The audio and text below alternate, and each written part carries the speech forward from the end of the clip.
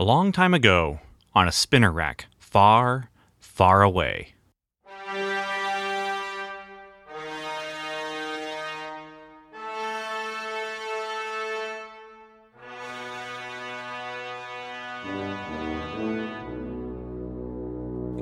The Comic Book Time Machine, Episode 80, part of Ben's Marvel Cosmic Comics series, looking at the Marvel licensed sci-fi and fantasy comics cover date May 1978. Featuring Star Wars number 11, Godzilla number 10, Human Fly number 9, Man from Atlantis number 4, John Carter Warlord of Mars number 12, and Devil Dinosaur and Machine Man, both issue number 2.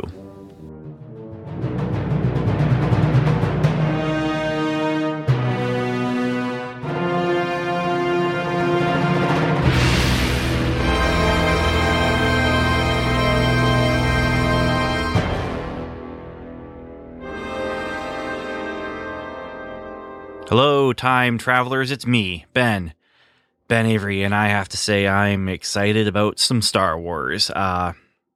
Is it because of this issue that I'm going to be talking about in this episode? No, it's not. Is it possibly a movie? Episode 7 that just came out? Yeah, it is. Episode 7, I have seen it. I have recorded a couple different podcasts about it. You can find those over at strangersandaliens.com. But that movie has got me excited about, it just got me excited about a lot of different things, to be honest. And one of them is Star Wars comics. And the other one is just science fiction in general, I think. Star Wars, it has that effect.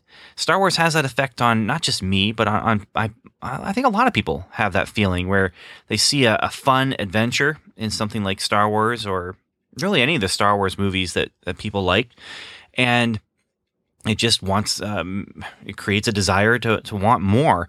And yeah, so I'm just excited about some good science fiction movies, and I'm not sure what I'm going to actually try and find or dive into right now.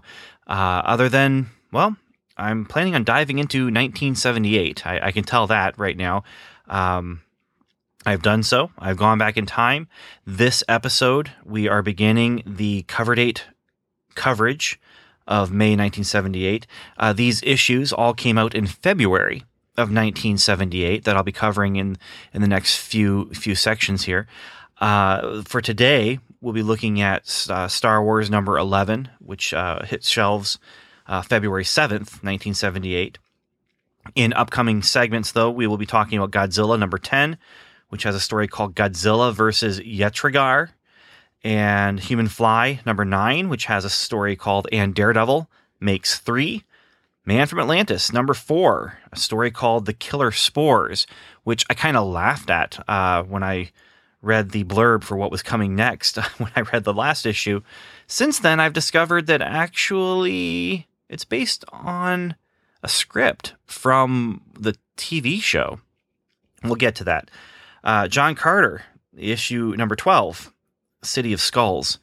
And then we'll also be looking at Devil Dinosaur number 2 and Machine Man number 2 when we get to the Ben's Bullpen Bulletin segment.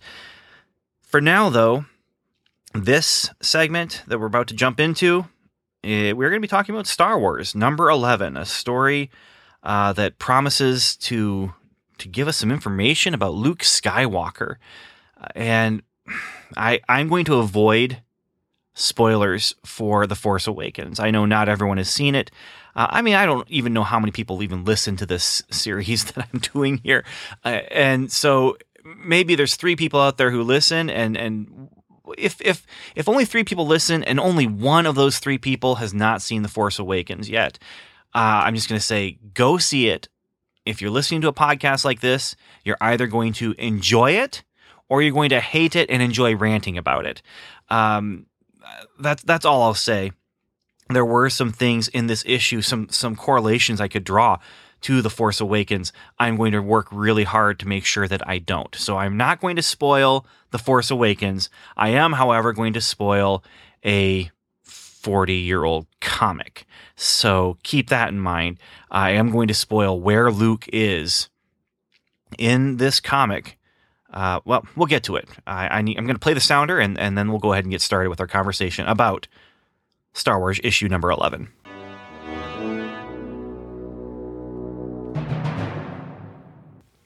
So last issue, we didn't know what had happened to Luke. He was off looking for a new rebel base. He sent a cryptic message that was cut off. All we knew is he was in danger. What kind of danger? We don't know. And this issue promises to let us know. Let's see. Where should we start? Let's start with our credits. I usually forget that and then end up squeezing it in an unnatural place. This feels like a natural place. Star Wars issue number 11 was written by Archie Goodwin. The penciler is Carmine Infantino. The inker is Terry Austin. The letterer is Joseph Rosen. The colorist is Janice Cohen. And our cover is a pretty dynamic looking cover. There is Luke Skywalker, and he's on some sort of metal raft. There's a huge wave. He's yelling at C-3PO and R2-D2, who are trying to stay on this metal raft. And he says, R2, 3PO, into the ship. My blaster's not stopping this thing. But Master Luke, this ship is sinking. And what is this thing that Luke can't stop? A huge, giant, dragon-like serpent that has giant, sharp teeth. And it says, this issue, the fate of Luke Skywalker. And so I can tell you what I'm expecting from this issue. I will also tell you that I'm not going to get exactly what I'm expecting out of this issue. We'll get to it. So this issue, Star Wars number 11, is called Star Search.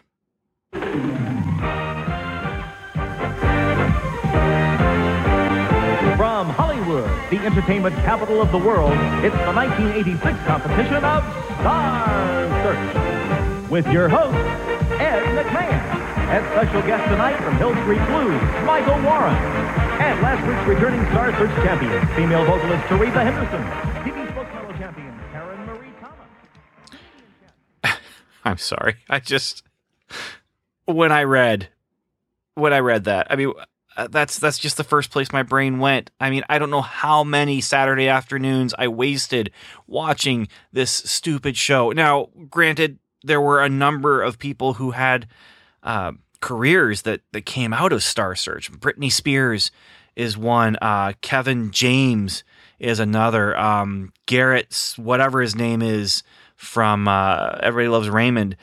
These are people that they went on Star Search because they were in Hollywood, the entertainment capital of the world. This issue of Star Wars, of course, has nothing to do with that, but I just had to go there because that's just where my brain took me. I'm sorry. It's written by Archie Goodwin and penciled by Carmine Infantino. Now, these two people are going to be spending a lot of time on Star Wars. We're going to be talking about their work quite a bit in upcoming episodes of Marvel's Cosmic Comics. Why? Well, Archie Goodwin, I mean, both of these guys, both of them are huge luminaries in the comics industry. They both have very long careers and very popular runs on different things. This run that we're starting right now, my understanding is it is a popular run. Carmine Infantino, he has this enormous run on The Flash. Pun not intended, but I will absolutely take credit for it. So they both are important people of Marvel's history, and not just Marvel, but other companies as well. And so this is a big moment, though, in the Star Wars comic book run, in that, you know, we lost Roy Thomas. We had Roy Thomas with doing the outline for the last issue, but then Don Glutt did the script for it. But now we're back to what really is a regular team, and well, we'll get into whether or not it's a good team, but this is just their first issue together, and that makes this a momentous occasion because they did have a lot of work together after this. And so what do we get? Well, let's talk about the story a little bit. The cover shows Luke fighting that dragon, but we don't open with Luke fighting that dragon. Instead, we open with Han Solo and Chewie leaving the planet from last issue. And they talk together and flash back to that previous story arc as they blast into hyperspace toward Yavin Base. They come out of hyperspace, though. They want to come out close, but not too close to Yavin, to avoid possible Imperial ships that might be patrolling. They just happen to come out of hyperspace right next to a pirate ship. Now, this pirate ship, we've seen it before. It's Crimson Jack. And I don't know exactly how this works, because my understanding is hyperspace is faster than light. And so somehow, though, Crimson Jack was able to be sitting right exactly where the Millennium Falcon is going to come out of hyperspace. They were able to do this because they are tracking the Millennium Falcon. Now, like I said, I don't exactly know how this works. If they have placed a tracer on the ship, it seems like they wouldn't know where it's coming out of hyperspace until after it's come out of hyperspace, not before. You can't just plant yourself in the path of this thing. I'm not sure exactly the science of how this works, but you know what? Star Wars isn't a science fiction. It's science fantasy if we really get down to it. So you got to go with it or you don't. And let's just go with it. So they come out of hyperspace right next to Crimson Jack's ship. They're taken on to Crimson Jack's ship. They banter with Crimson Jack. By they, of course, I mean Han Solo. They bluff. There's a little bit of a battle going on. And Jack realizes he's not going to get any more money out of the Millennium Falcon. That money that they got from the planet is not much at all. The treasure that they had from before, well, that treasure was a nice treasure, and they were hoping for more of that kind of money.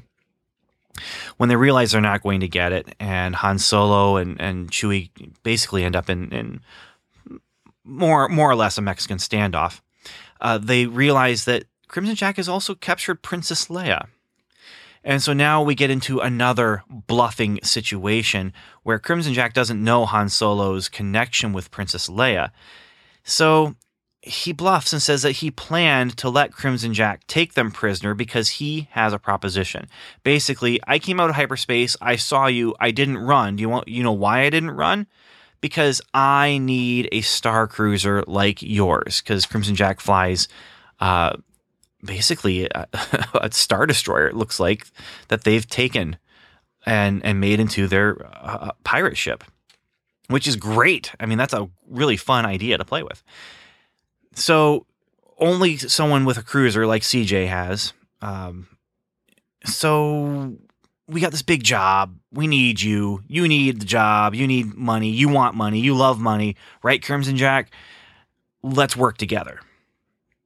So Crimson Jack brings Chewie and Han, and they have dinner, and there's a woman named Jolie, or Jolly. I guess it probably is Jolly. Jolli. I guess Jolie would be Jolie, like the actress. But that doesn't matter. So Solo is talking to Crimson Jack. He's bluffing some more about what his plan is. He says, I was with the rebellion, but what you don't know is that this princess, she's with the rebellion, and what you don't know about her is that when I was with her, she fell in love with me, and so he uses that opportunity to embrace Princess Leia, pretend like he's, I guess, making out with her, but he's really whispering back and forth with her about, I've got a plan, the longer this bluff works, the more time we're going to be able to have. And then Princess Leia attacks him and joins in the act, not the way Han Solo would like her to, but basically, this is... You're disgusting, you smuggler, you. And she knees him in the head. I mean, it's not a good scene. And it fits right into the plan, though. I mean, it fits right into the bluff that he's giving.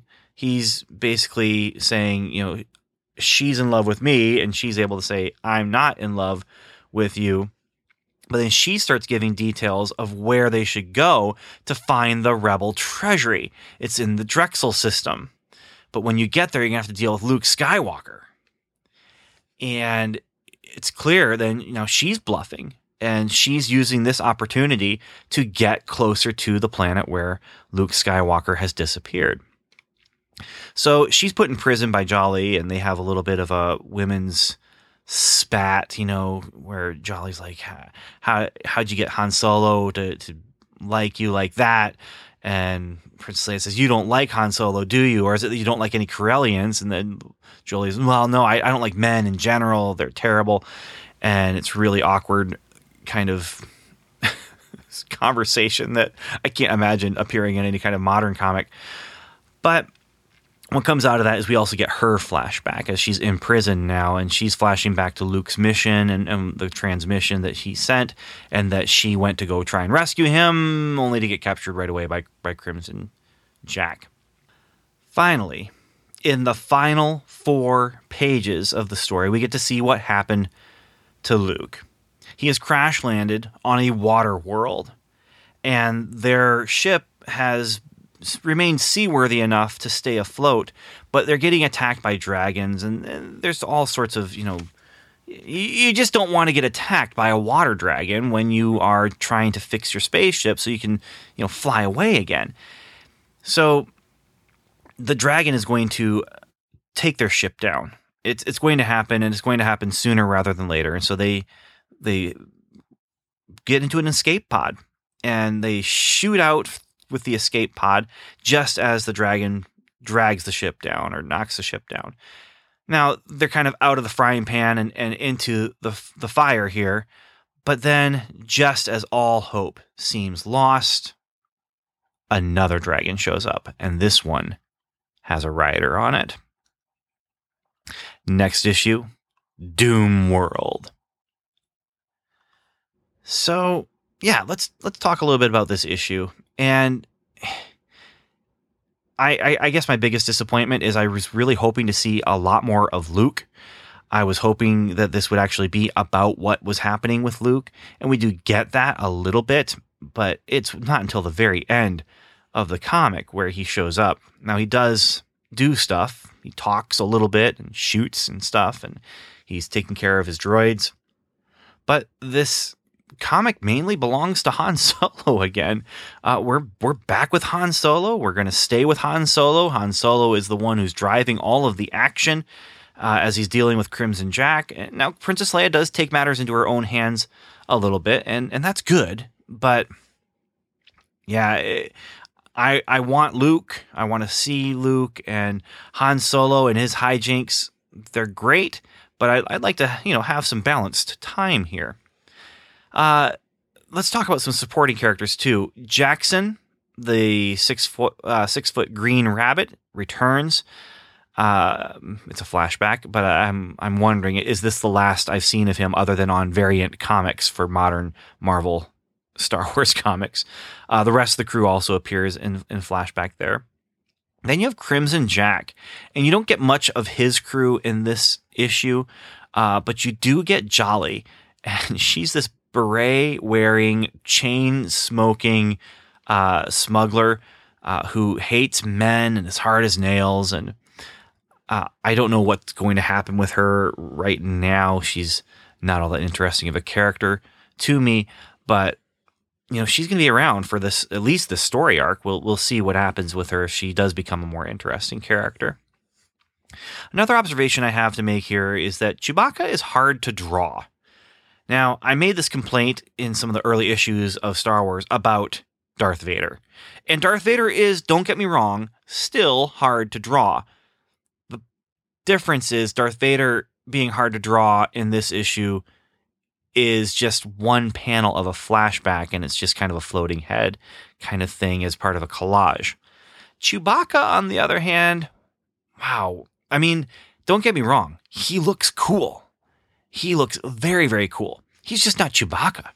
He's got broad shoulders, and he's got this, wide, muscular stance as he's moving around. This is not Chewbacca from the movie. This is not the large, lumbering, almost clumsy Chewbacca from the movies who, kind of shuffles as he runs. No, this guy, I mean, he's a Sasquatch. He's a gorilla.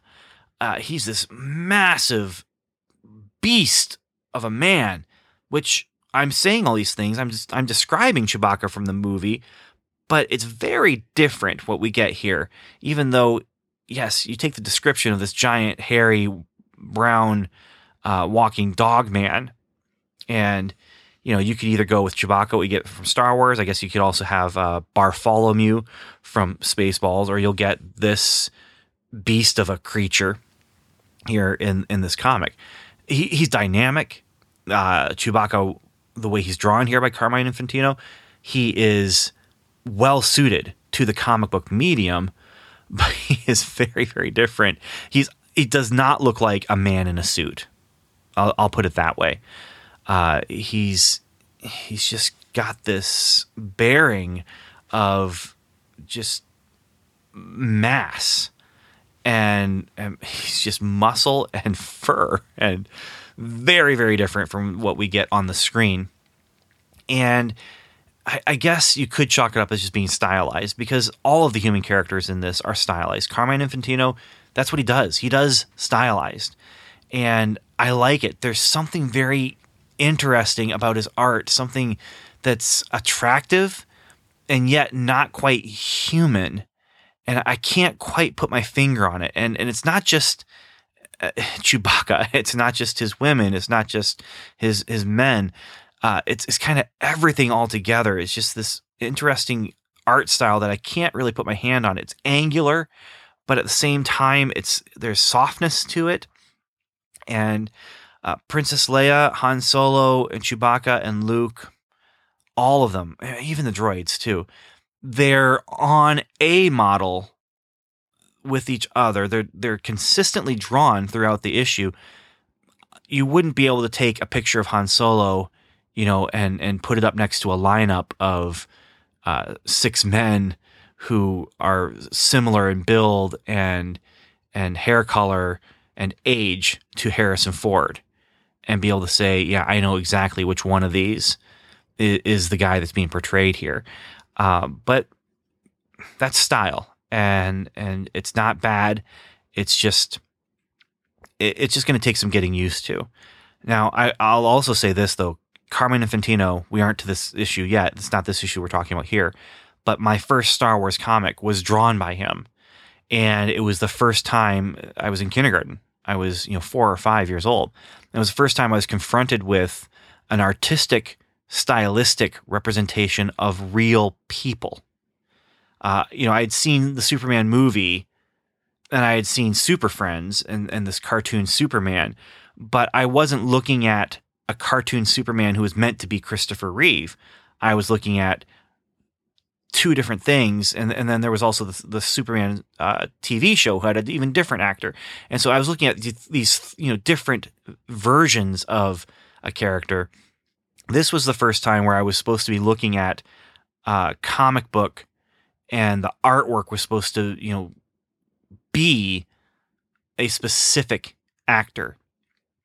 And I remember looking at Han Solo, and the style was the same as what we have here. And I remember just staring at him and looking at his cheekbones and trying to figure out what's the deal here, and why does he look like this? He doesn't look exactly the way that he looked when I saw him on the movie screen, or when I saw him on the TV screen for the holiday special.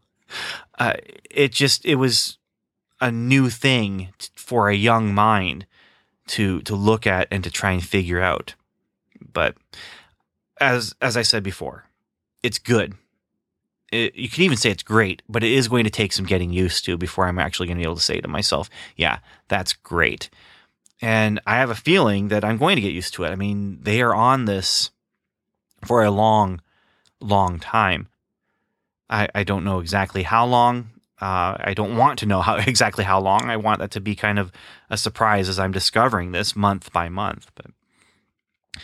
And then finally we get to Luke Skywalker. And it's a good thing he was on the cover. That gives him a 5th page he can be on for actual story. I'm curious, though, because the cover gives it all away. There is no mystery here. What happened to Luke Skywalker? Well, if you look on the cover, we're just going to take that cover image and then we're going to spread it out over 3.5 pages. Now, it's no secret. I'm a fan of Luke Skywalker. I like Luke Skywalker. And you know the type of geeky question I'm talking about, where you have someone say, who would you rather be, or who would you rather hang out with, or what's your favorite? And we had this conversation. I remember having it in college. We just say Superman or Batman. Of course, for me, Superman. Luke Skywalker or Han Solo. And for me, it was always, always, always Luke Skywalker. I like Han Solo. He's a great character, and he does fun things and funny things. And I'm not going to talk about The Force Awakens, but Han Solo is in that, and he does things in that, and I liked it.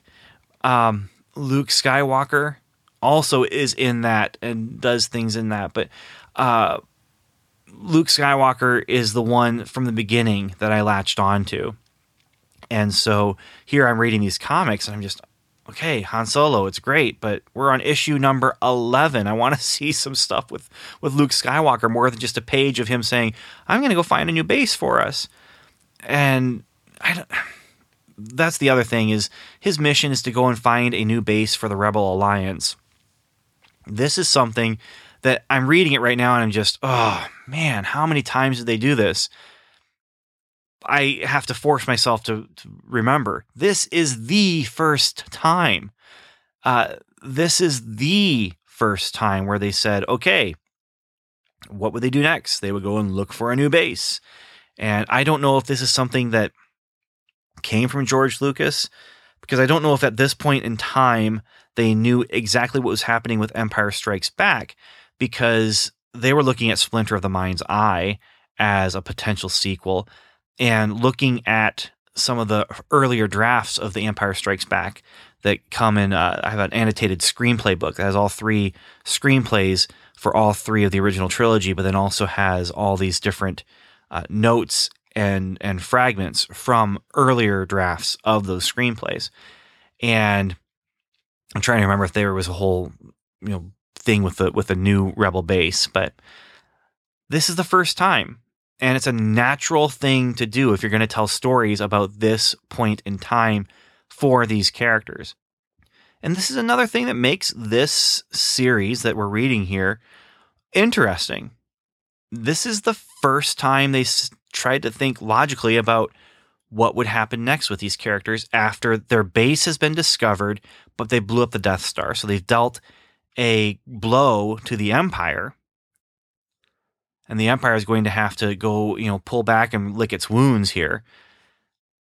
But that also, by doing so, painted a target on the moon of Yavin.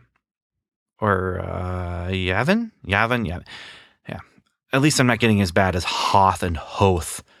And if you listen to Welcome to Level 7, you know what I'm talking about. And Daniel, I kid because I love. And you're like the 16th most important person to me, and blah, blah, blah. Daniel Butcher is who I'm talking to right now, a co-host here on Comic Book Time Machine. So you know him. I love him. I appreciate him. So next issue, Doom World. And I have a feeling that we are going to be spending more time with Luke Skywalker on this water planet. And the first thing my brain goes to when I see Luke Skywalker on a water planet is that kid came from a desert planet. This is a great place to take him. I don't know if they're going to actually play with the full potential of what this great place that they're taking him to can give us, but we'll find out when we get there. For now, I'm going to bring this segment to a close, and we'll get ready for our next segment.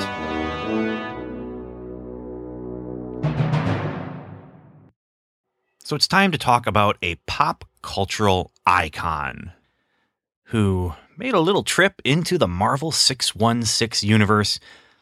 And that pop cultural icon is, of course, Bigfoot and Godzilla.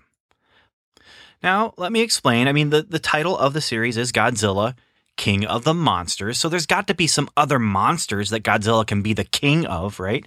And who better than Bigfoot? Now, yes, the name of the creature is Yetrigar. And little Kenny, well, he's not actually Kenny. He's named Rob, but he is the Kenny of the series. He calls it out and says that creature is just like a Yeti, or a Yetrigar, as we call it, where I come from. and that's where we get the name. But it gets called out as Sasquatch earlier. I mean, they talk about this guy. He is Bigfoot. He's a really big Bigfoot. Well, how does he get that way? Well, it's funny you should ask, because I'm about to talk about that right now. I'm going to tell you the story of Godzilla versus Yetragar, round 1, or at least the first part of round 1. I'm not sure how many rounds their battle is actually going to go, and they don't actually finish their battle. They kind of just pause at the end for our cliffhanger. Now, Godzilla number 10 hit the stands February 2nd, 1978, has the cover date of May 1978, as all the other books that we're covering in this month of coverage. You can just call me Captain Redundancy, or you could also just call me Captain Guy Who Repeats Himself in words. Anyway, the writer, Doug Mensch, the penciler, Herb Trimpe, the inker, Fred Kita, the letterer, John Costanza, the colorist, Mary Titus, and it has been reprinted in Essential Godzilla trade paperback. All that information is available to you from Mike's Amazing World of Comics. Now, the reprinted in, I could have told you, because that's how I'm reading it. I'm reading it in black and white in this Essential edition. But anyway, the story picks up right on the aftermath of last issue, where Godzilla went to Las Vegas. And what happened in Vegas stayed in Vegas. And what happened in Vegas was a whole lot of destruction.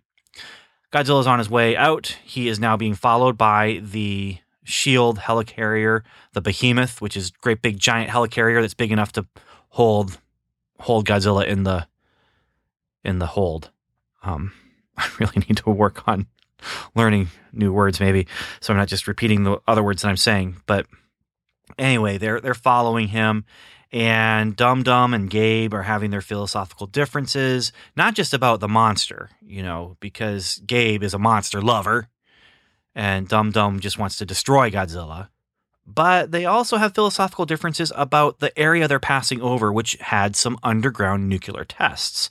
And in these underground nuclear tests, Gabe says, who knows what problems this caused? And Dum Dum says, oh, don't tell me you're anti-national defense too. You don't even want us, what possible harm could a bomb test do?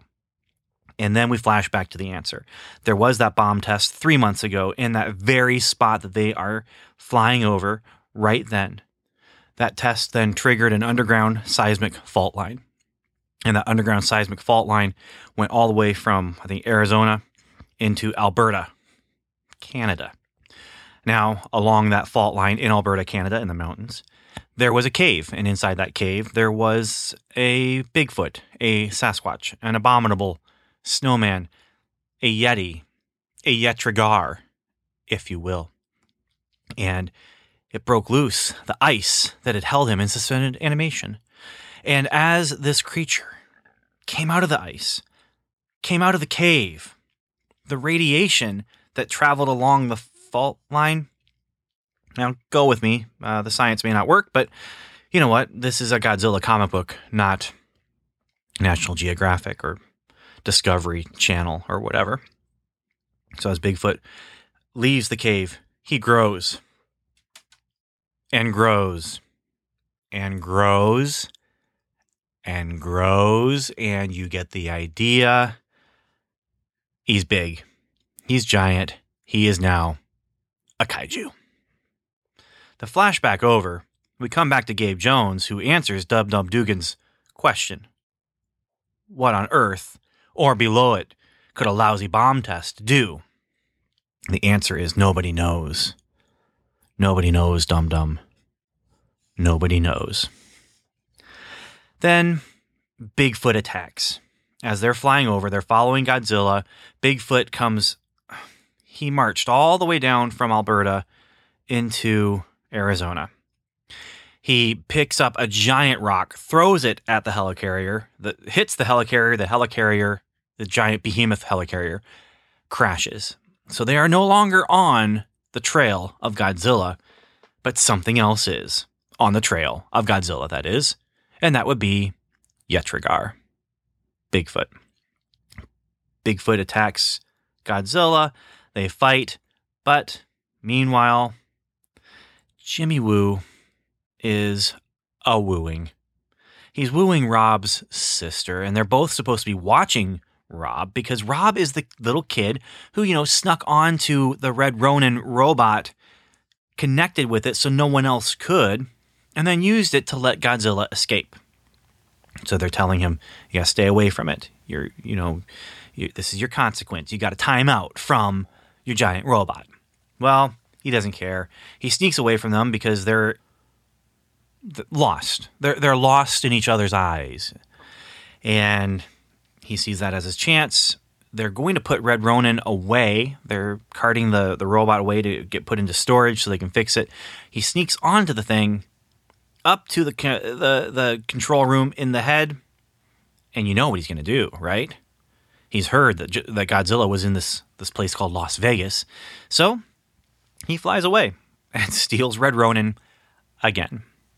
So the fight scene that's going on, it's a pretty cool fight scene. It's a fun fight scene. It's drawn it's a well-drawn, energetic, two giant monsters just slamming into each other. Godzilla bites, Yetrigar punches and grabs, and they're in the Grand Canyon, and they're rolling around on the river, and it's just a nice, massive, heavy, monstrous fight. Of course, the fight stops when Red Ronin flies down and interrupts the battle, and both the creatures look up at Red Ronin. Red Ronin has Rob in it, and Rob is thinking, holy smokes, their trail was easy to follow, but who would have thought it would lead to this? Just look at him, like the legends of the giant Yeti from the snow mountains of our homeland.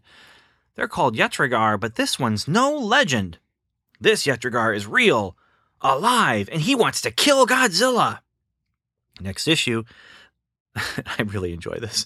The epic battle of three giant gladiators in the only arena that could do them justice. The Grand Canyon, Godzilla, Yetrigar, and Red Ronin. Plus, the parallel struggle of four hapless humans in Titans x3.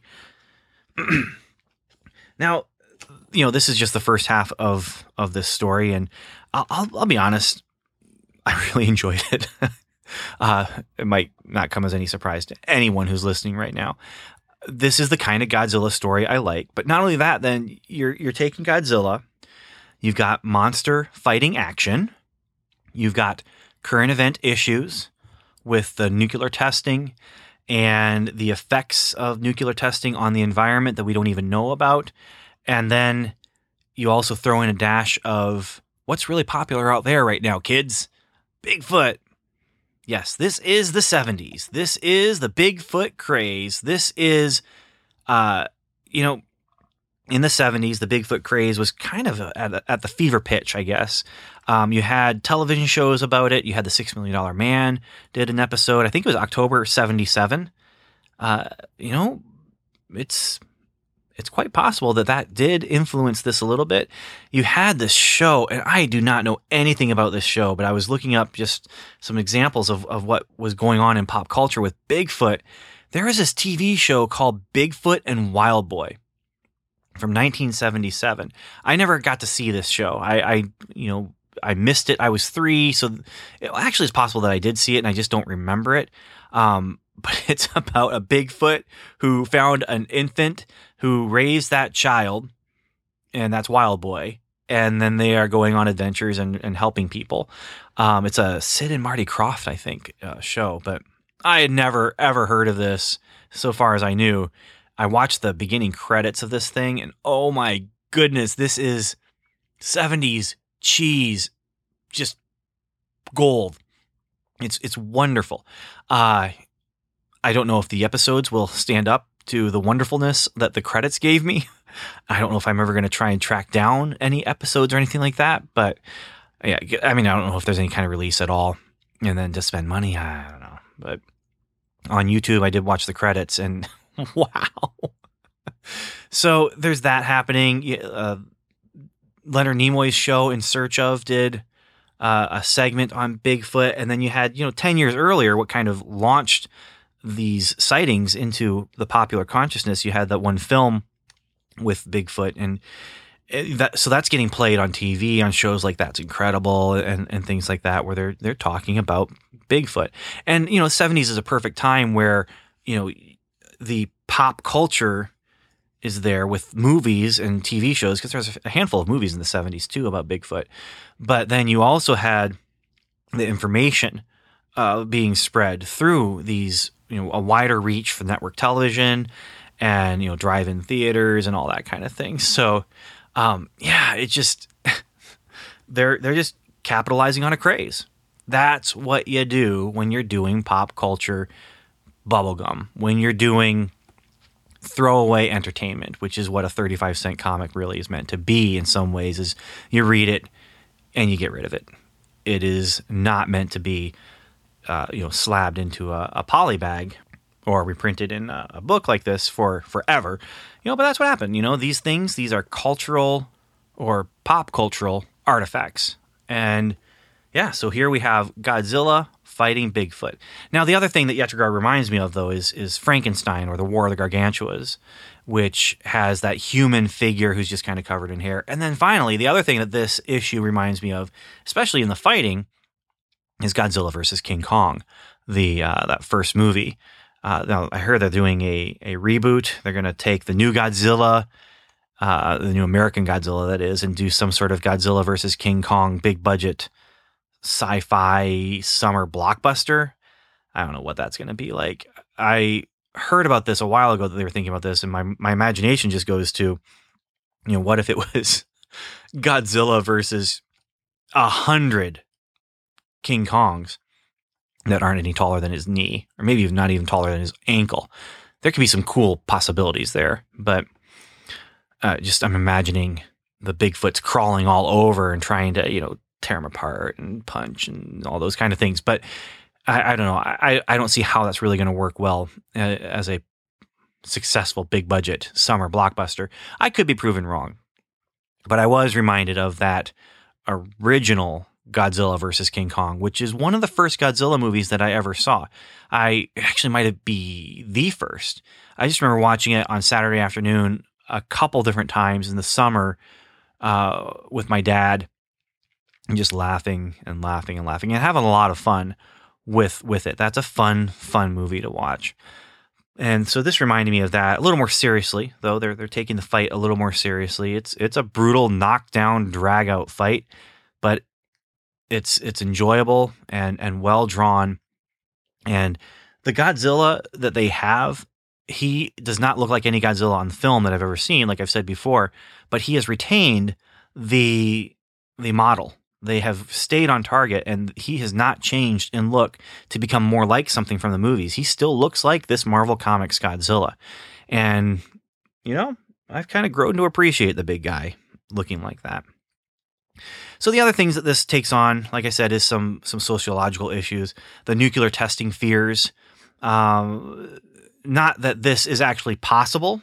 I mean, that's what, the original Godzilla was building on too, was, you had this radiation, these nuclear testings, and the radiation actually killed people on some fishing boats. Well, that became the inspiration for the first few scenes of the Godzilla movie, the original Godzilla movie. And the nuclear testing is what, brought this creature to life. And so, yeah, this is not possible. No one is saying that there's going to be this giant monster. No, the giant monster is a metaphor for Godzilla. In Godzilla's case, anyway, the giant monster is a metaphor for the destruction that the nuclear testing and that the actual usage of nuclear bombs brought upon Japan.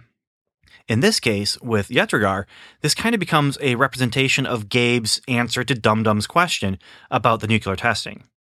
And that is that nobody knows what the repercussions is. Nobody knows what the consequences of doing this will be. There's going to be unintended consequences. There's going to be unknown consequences.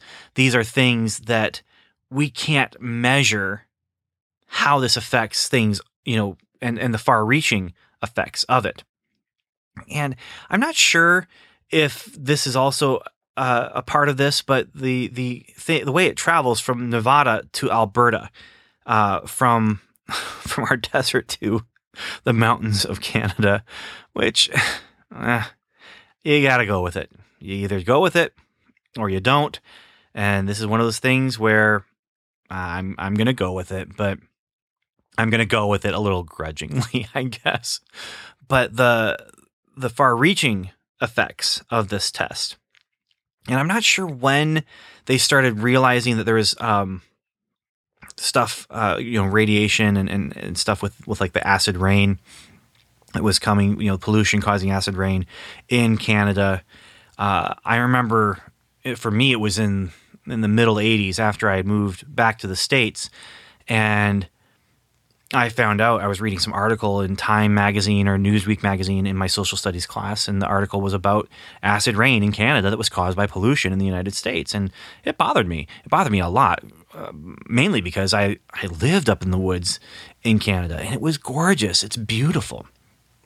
And the evergreen trees, and I loved where we lived. I wasn't a mountain man or anything like that where, I just would go out and chop down trees and whittle wood and stuff like that. No, I was still a soft, geeky little boy living out in those woods. But I loved the land, and when I found out about this acid rain, it really made me angry. And so I don't know if when they started realizing that there was this acid rain happening. I know acid rain is something that they've known about for a long, long time. I'm just not sure when they started realizing that it was the United States that was polluting Canada. But I can't help wondering if some of that idea, we got this thing happening in Nevada that affects something up in Alberta, if that is referencing some of that acid rain kind of thing. And if at the very least, it is definitely referencing that you do things here, it affects things everywhere.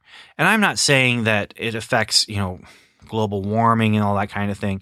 I am saying, though, that we are a global community, and little things can have far-reaching, much, much further-reaching consequences than are intended. I don't think anyone set out to, create pollution that was going to kill a forest, way out in Canada. No one intended to do that. But once they realized it was starting to happen, then you have to figure out, well, what do we do about it now? Because we're dependent on these things that we're creating. So these are definitely questions of environmentalism and stuff that were being asked here in this book. And, I don't know how deep they intended to go with this, but it made my thoughts go pretty deep. Now, there's also the idea of some pretty ridiculous coincidence happening here. 3 months ago, a test just happened to take place where Godzilla is right now, and Bigfoot apparently followed the trail of radiation to get there at that very moment that Big G was going to get there.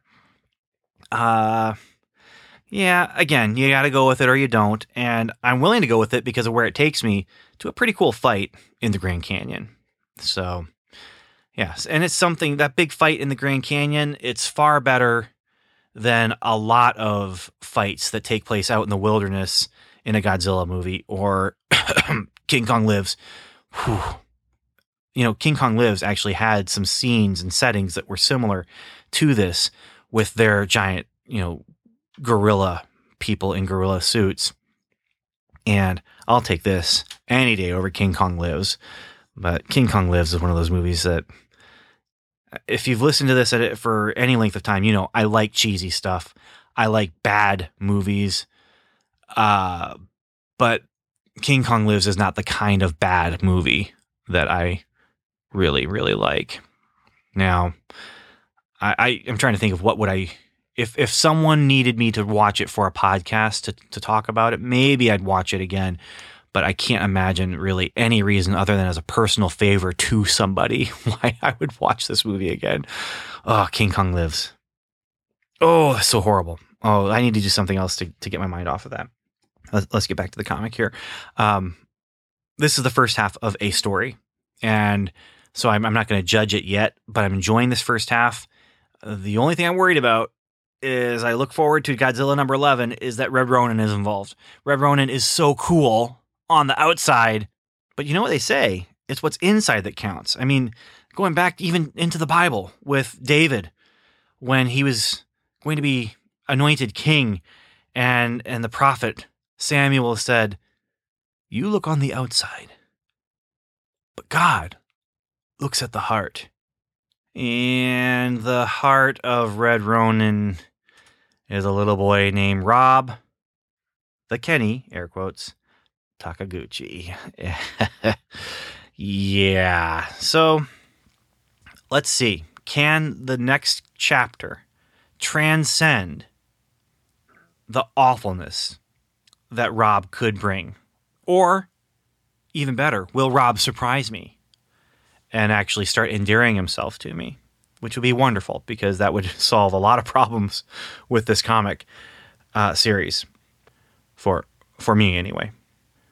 So I just want to end my coverage of this comic with a quote from Dum Dum Dugan that I really, really enjoyed. Dum Dum, he's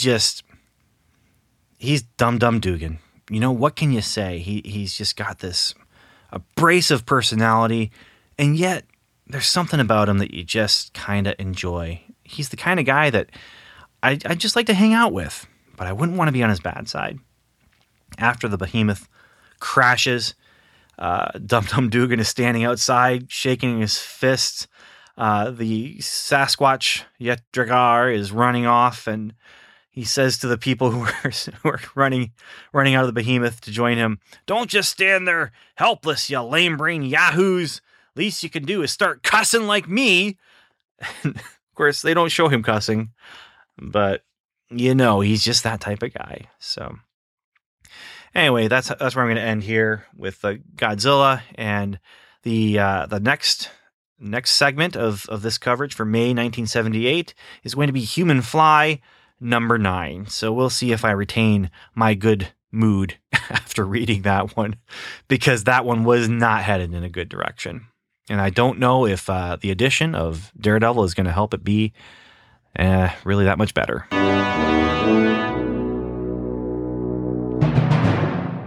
We are looking at, right now, issue number 9 of Human Fly. Issue number 9 of Human Fly, entitled "And Daredevil Makes 3." 3 heroes, that is. There are 3 heroes to take down this supervillain. He must be a terribly awful, horrible, no good, very bad supervillain to need 3 heroes to take him down. It is the sinister Copperhead, whom I've never heard of. And this is Copperhead 2, actually, not Copperhead 1. Copperhead 1, I guess, is dead. This is the guy who took his place. And I just got done reading it.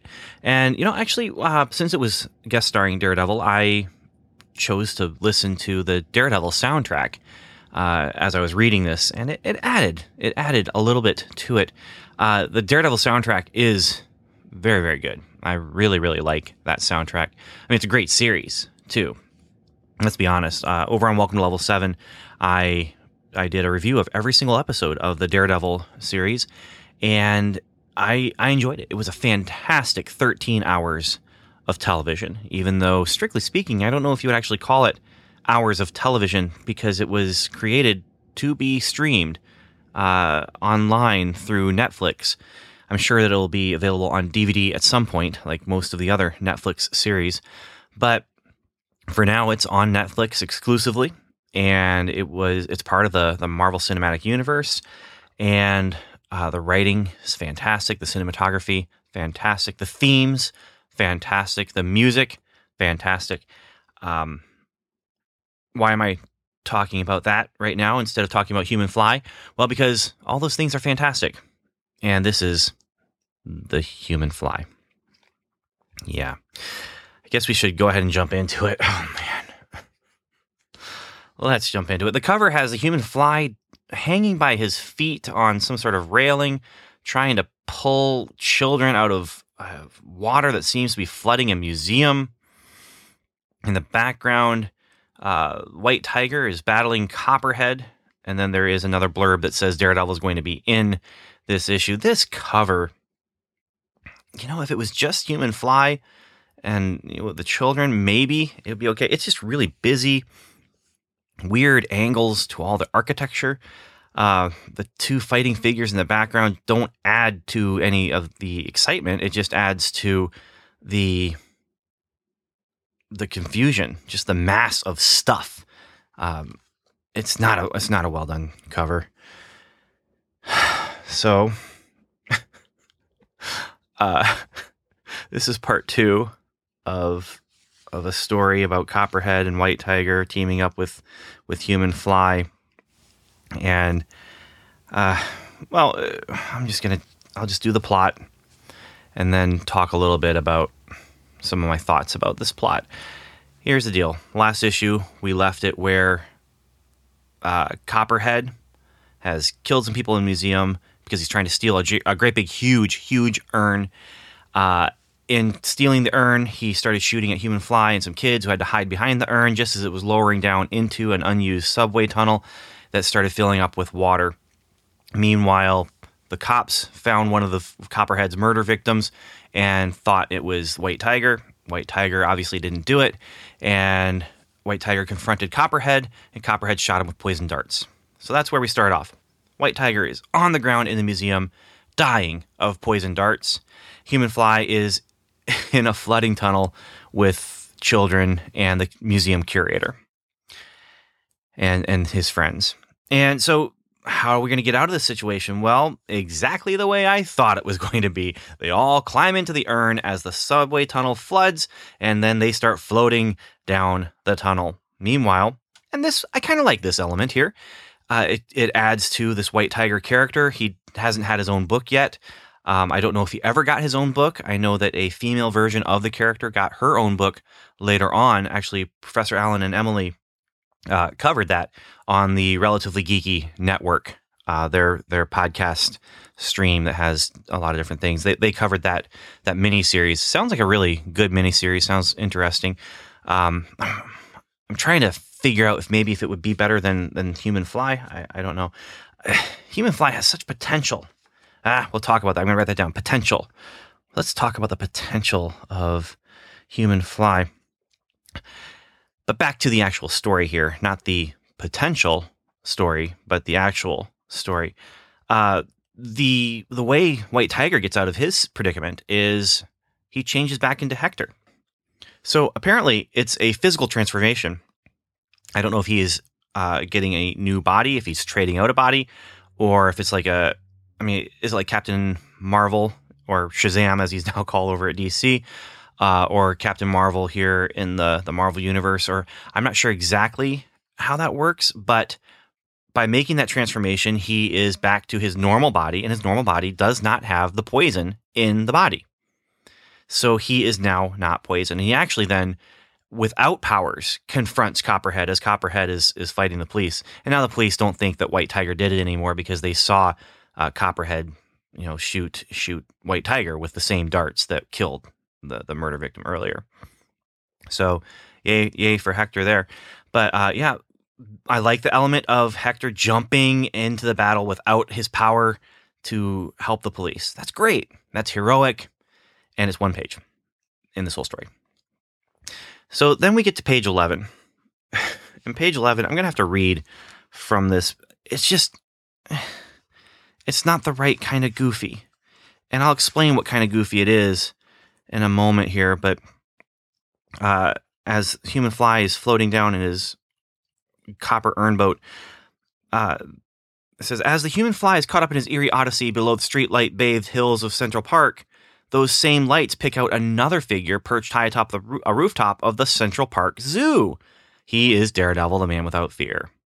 And then Daredevil is thinking, he's watching some bad guys who are watching a hole. He says, when my super senses first picked out a dozen of New York's hottest art smugglers in the crowd watching the Human Fly stunt in front of the museum today, I thought to myself, Dee, something's rotten in the Big Apple.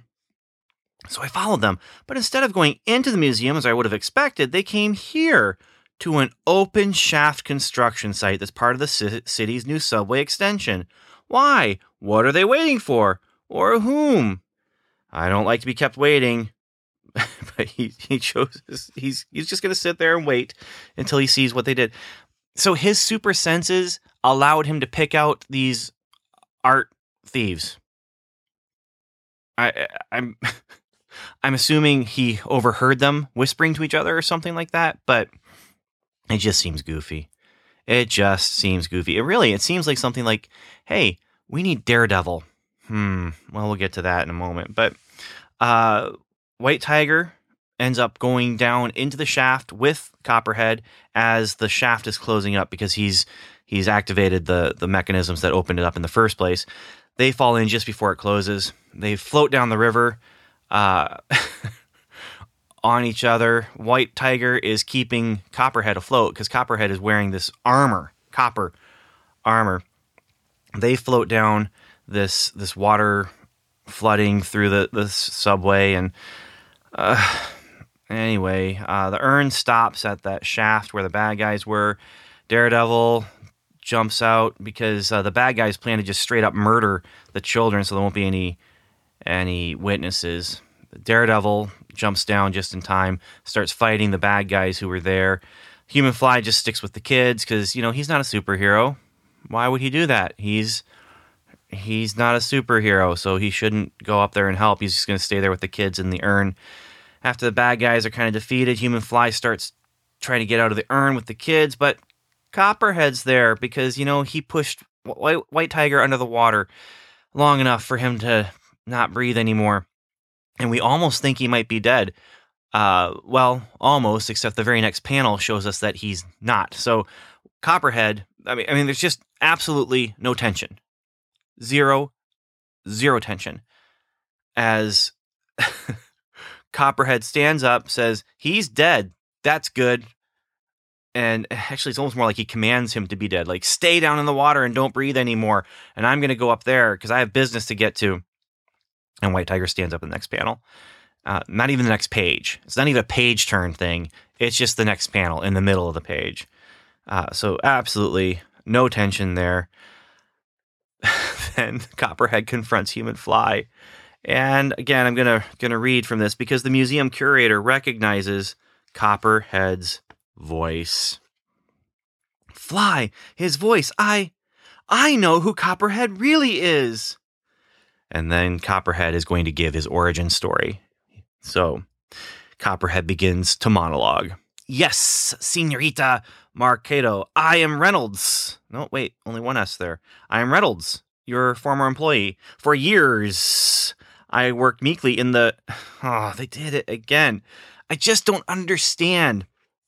It's like he just hit 3 S's or 4 S's whenever he had an S in Copperhead's dialogue. But he did it for the shadows, too. And he doesn't do it for the S sounds. Like, say, in for years, I worked meekly in the shadows of others, a master craftsman at restoring priceless works of art. Price. It should have multiple S's, shouldn't it? Yet younger, inexperienced nobodies were advanced over me. But as I painstakingly worked upon the great urn, I was unaware of the dark secrets of one of my co-workers. This is... Until that worker's death, when he was revealed as... See, it's not... As... That's a Z sound. I guess you can add the S's there, but... Yeah, anyway, he recognizes that Lawrence Chesney once worked side by side with him, and he was a psychotic killer. The Daily Chronicle has a headline that says, Copperhead dead. So this gives him a brilliant idea. He says, Chesney may have been mad, seeking revenge against those who had, or so he thought, wronged his father. But he was also the most thorough man I'd ever known. If there was one suit of Copperhead armor, there must be another hidden away for emergencies. So he gets to the apartment and shows him opening a closet and saying, I've beaten the police to Chesney's apartment, and a hidden closet and a second Copperhead costume, just as I'd anticipated. Now he's not doing multiple S's before he was Copperhead. He says there was power in that costume, power Chesney in his madness never thought of using, the power to acquire great wealth criminally. So basically, this guy's origin story is that he goes and tracks down the spare suit from a supervillain who is pretty ridiculous to begin with, and then starts talking with a forked tongue styled lisp that a snake would have if it could speak human languages. Well, all that monologuing done, Human Fly finally decides to act, jumps out against Copperhead. White Tiger does as well. They both attack from either side, and it causes Copperhead to fall into the water and disappear. And meanwhile, Daredevil has finished fighting those bad guys, and he arrives just in time to be in the final panel. Because he hears them talk about Copperhead. He says, dead or alive, he's one of the deadliest foes I've ever faced. I've got to get there. And he doesn't even get there in time. Like, he literally shares one panel with our heroes, other than when he jumps out against the bad guys. But he doesn't share any panels with Human Fly. He just shows up and chases the bad guys and starts beating them up. This isn't good. This is not a good story. This is not a good comic. Oh, man. Oh, the dialogue in this comic. Page 14 has this exchange between Hector and Copperhead. And it's just so cliche and cheesy. And it actually calls out the cliche, but the guy who calls out the cliche starts also using some of those things. So, yeah, Copperhead says, filthy street scum, to lay hands on Copperhead is to forfeit your life. And Hector says, you gotta be jiving, amigo. Where do you come up with lines like that? Television? Accursed fool, you will pay. Not me, senor. I'm unemployed. Look out, kid, you're going over the balcony. Oh, too late, they're falling into the shaft. Again, this is a rule of comics. Show, don't tell. But just in case, for the people in the back seats. And Hector says, I hope you can swim in your heavy metal Halloween suit, senor. Oh, it's just not great. And, this started out where at least it had the idea of, inspiration, inspiring people to overcome adversity and that kind of thing. And we just kind of get away from that. And here's my take on this issue. This reminds me of role-playing. Superhero role-playing games. And last issue, Bill Mantlo, he's our GM. And as the game master, he's come up with a villain that is, tied into, some of his more obscure comics and stuff like that. But he has, taken a dead character and revived him and created kind of a new backstory and that kind of thing. And you have his two players who show up, and you have Ted and Carl, and they both roll for their characters, and they create their new heroes, Human Fly and White Tiger. And, for Ted, who's playing White Tiger, he kind of did the same thing that the Game Master did, where he said, I'm going to pull out this other character who doesn't have a lot of history and have similar powers, and I rolled powers that were similar to that, so I'm going to go with that. And Carl, he's like, no, I want to really make up a really intense backstory about how he was in an accident and he lost his family, and then he became a stuntman with titanium bones, and he's completely non-violent. You have to really push him to actually engage in any violence. And Ted, he starts thinking about his backstory. He's like, oh yeah, he's a Hispanic superhero, and he's just like me because he tells really bad one-liners, whenever something happens. And then they do their adventure last month. That's their last gaming session. This gaming session, this month, Joe comes and joins them. Now, they don't have time to roll up a whole new character for Joe. They want to jump into the game. So they just get the stats for Daredevil, and they give Joe Daredevil. And then they're like, okay, so what can we do to bring the characters together? We'll have Daredevil start out where both Human Fly and White Tiger are going to end up. And they're playing along, but none of the decisions the characters are making, that Joe, Ted, and Carl are making, are bringing the characters back together the way the Game Master really was planning them to do.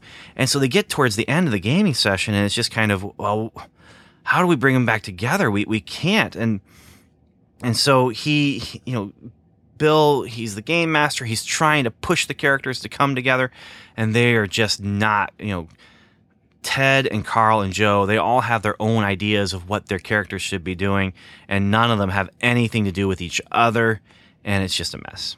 It's just a mess.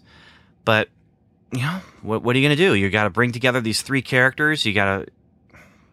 And so they just wrap things up, and Human Fly and White Tiger attack Copperhead before the Game Master has a chance to bring Joe and Daredevil back over to that scene, because Joe, he's still fighting hoods over in the zoo. And so the game session ends. Joe might as well have not even been there. Why did they even let him play in the first place? I mean, they were in the middle of their own campaign. They could have brought him in at a better spot. Maybe they could have let him roll a character while they were playing these two characters, and then Joe could come back next month, for the next gaming session, which, by the way, the next gaming session for our Marvel Superheroes role-playing campaign is Violence in the Coal Fields, where it's as dark as a dungeon down in the mines. That's the time to bring in Daredevil, when you're in a mine and it's dark. This comic. But you know what? I'm going to go ahead and push on through and listen to great music while I read really, really poor comics. So in the letters page, there was some letters where they were talking about Human Fly number 6 was entertaining, suspenseful, and one of the best comics I've ever read.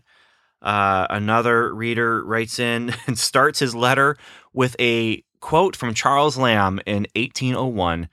Credulity is the man's weakness, but the child's strength.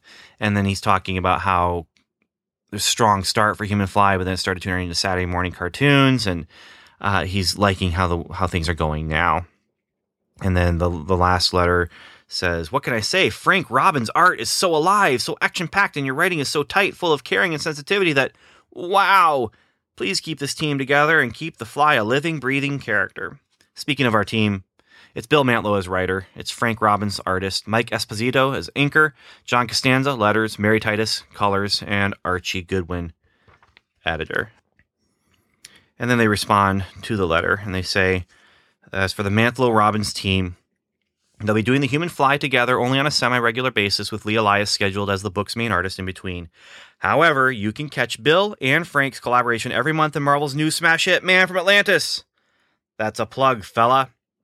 But we don't think you'll be sorry if you pick up on it. So, with that said, I think it's time for us to go to the next segment. And our next segment will be Man from Atlantis. And I'm much more excited about that than I was about this.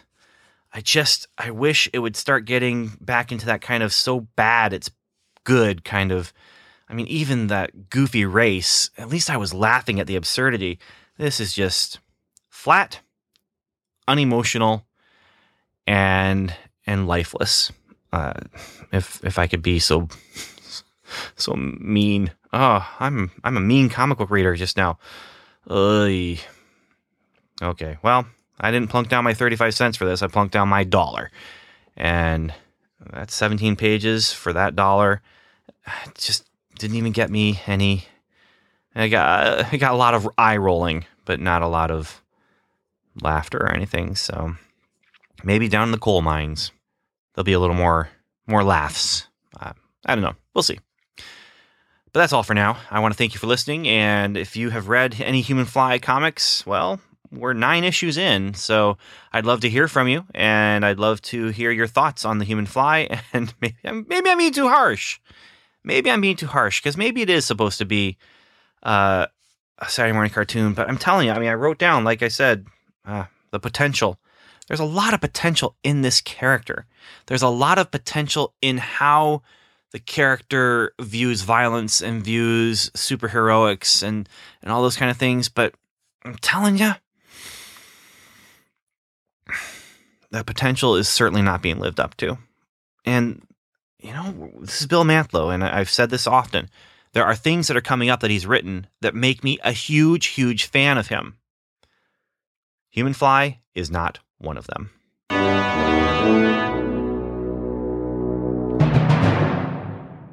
So the series title for this podcast feed is Marvel's Cosmic Comics. That's what I'm calling this. But this series that we're actually talking about, well, it's under the sea, but it goes cosmic on us as we are taking a look at the Killer Spores from issue number 4. May cover date 1978, release date or street date February 14th, 1978. Now, when this was published, the show was actually on hiatus.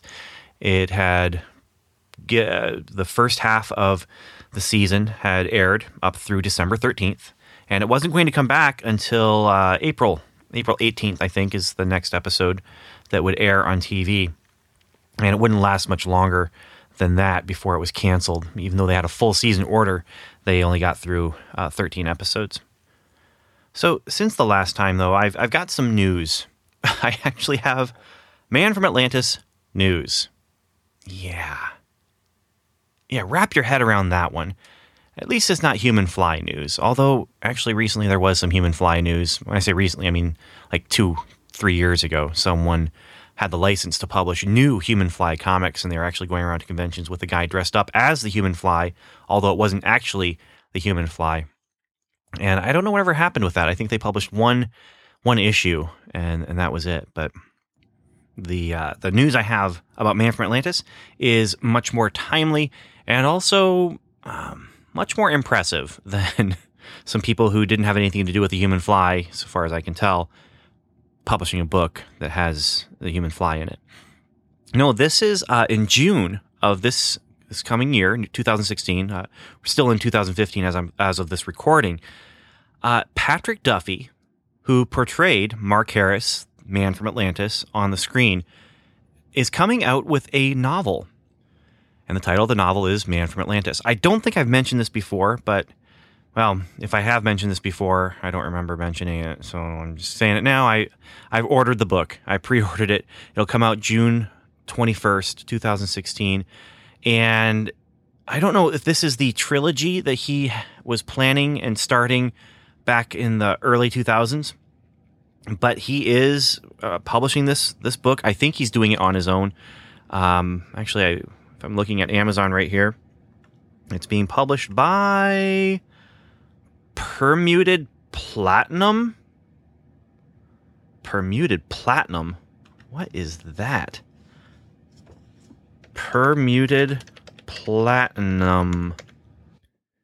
Seems like a lot of horror and that kind of zombie stuff. But look, they also have some sort of deal with Simon and Schuster. Okay, well, I don't know. Anyway, I'm getting the book.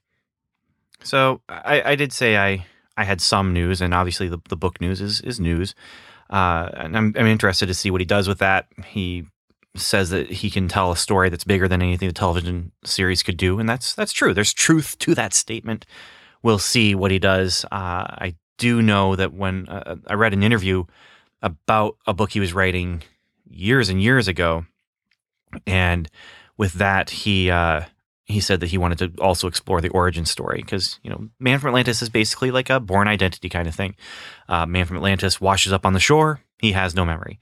It also reminds me of 13, comic series that was from Europe that I actually worked on, the American adaptation. So, you have the whole amnesia thing, though, and he wanted to explore what is the character's origins. I'm interested in finding out. I said news, though, as if there was more than one news item, and I guess the other news item is that I went ahead and got the DVDs. I did it. I was a Christmas present to myself, and also a celebration of finishing a script for one of my publishers, and I went ahead, I got both the television movies that has the 4 television movies on it that were 90 minutes each, 2 hours when they were on TV, but they're about 90 or so minutes each. And then the television series, the complete 13 episodes. And I've just started in on the television series, and I can say this right now. I probably will agree with myself when I get to the end of the television series, but really the only thing you need to get if you really want to experience Man from Atlantis and what was kind of good about it, and kind of not good about it, and kind of cheesy, just all that kind of stuff. If you want to really experience it, get the TV movies one.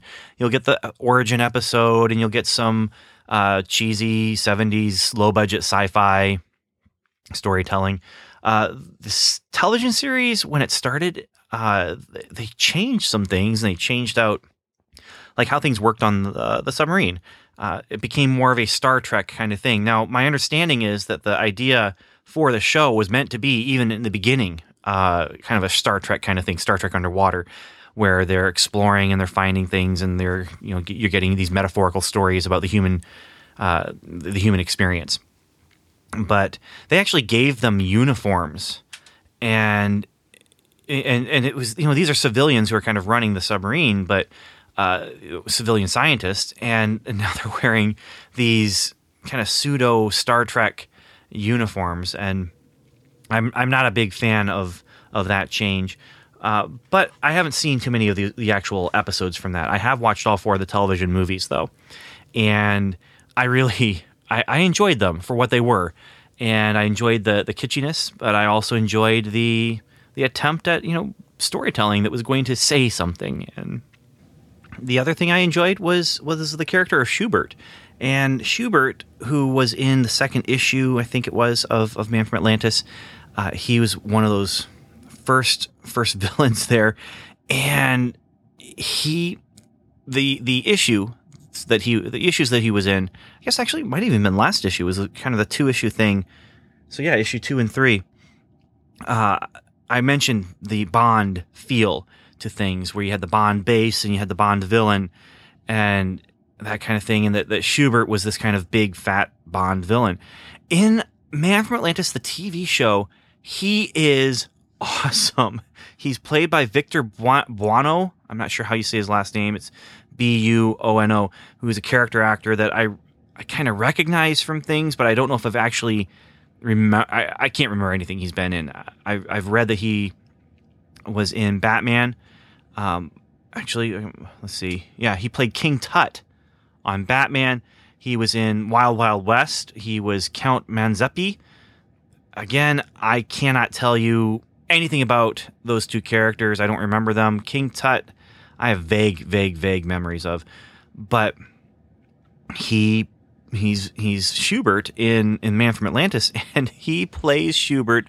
It's so offbeat. It's just that episode of the show that he first appeared in. He's in episodes of the series, but he was in one of those 2-hour movies, and he just ambles along.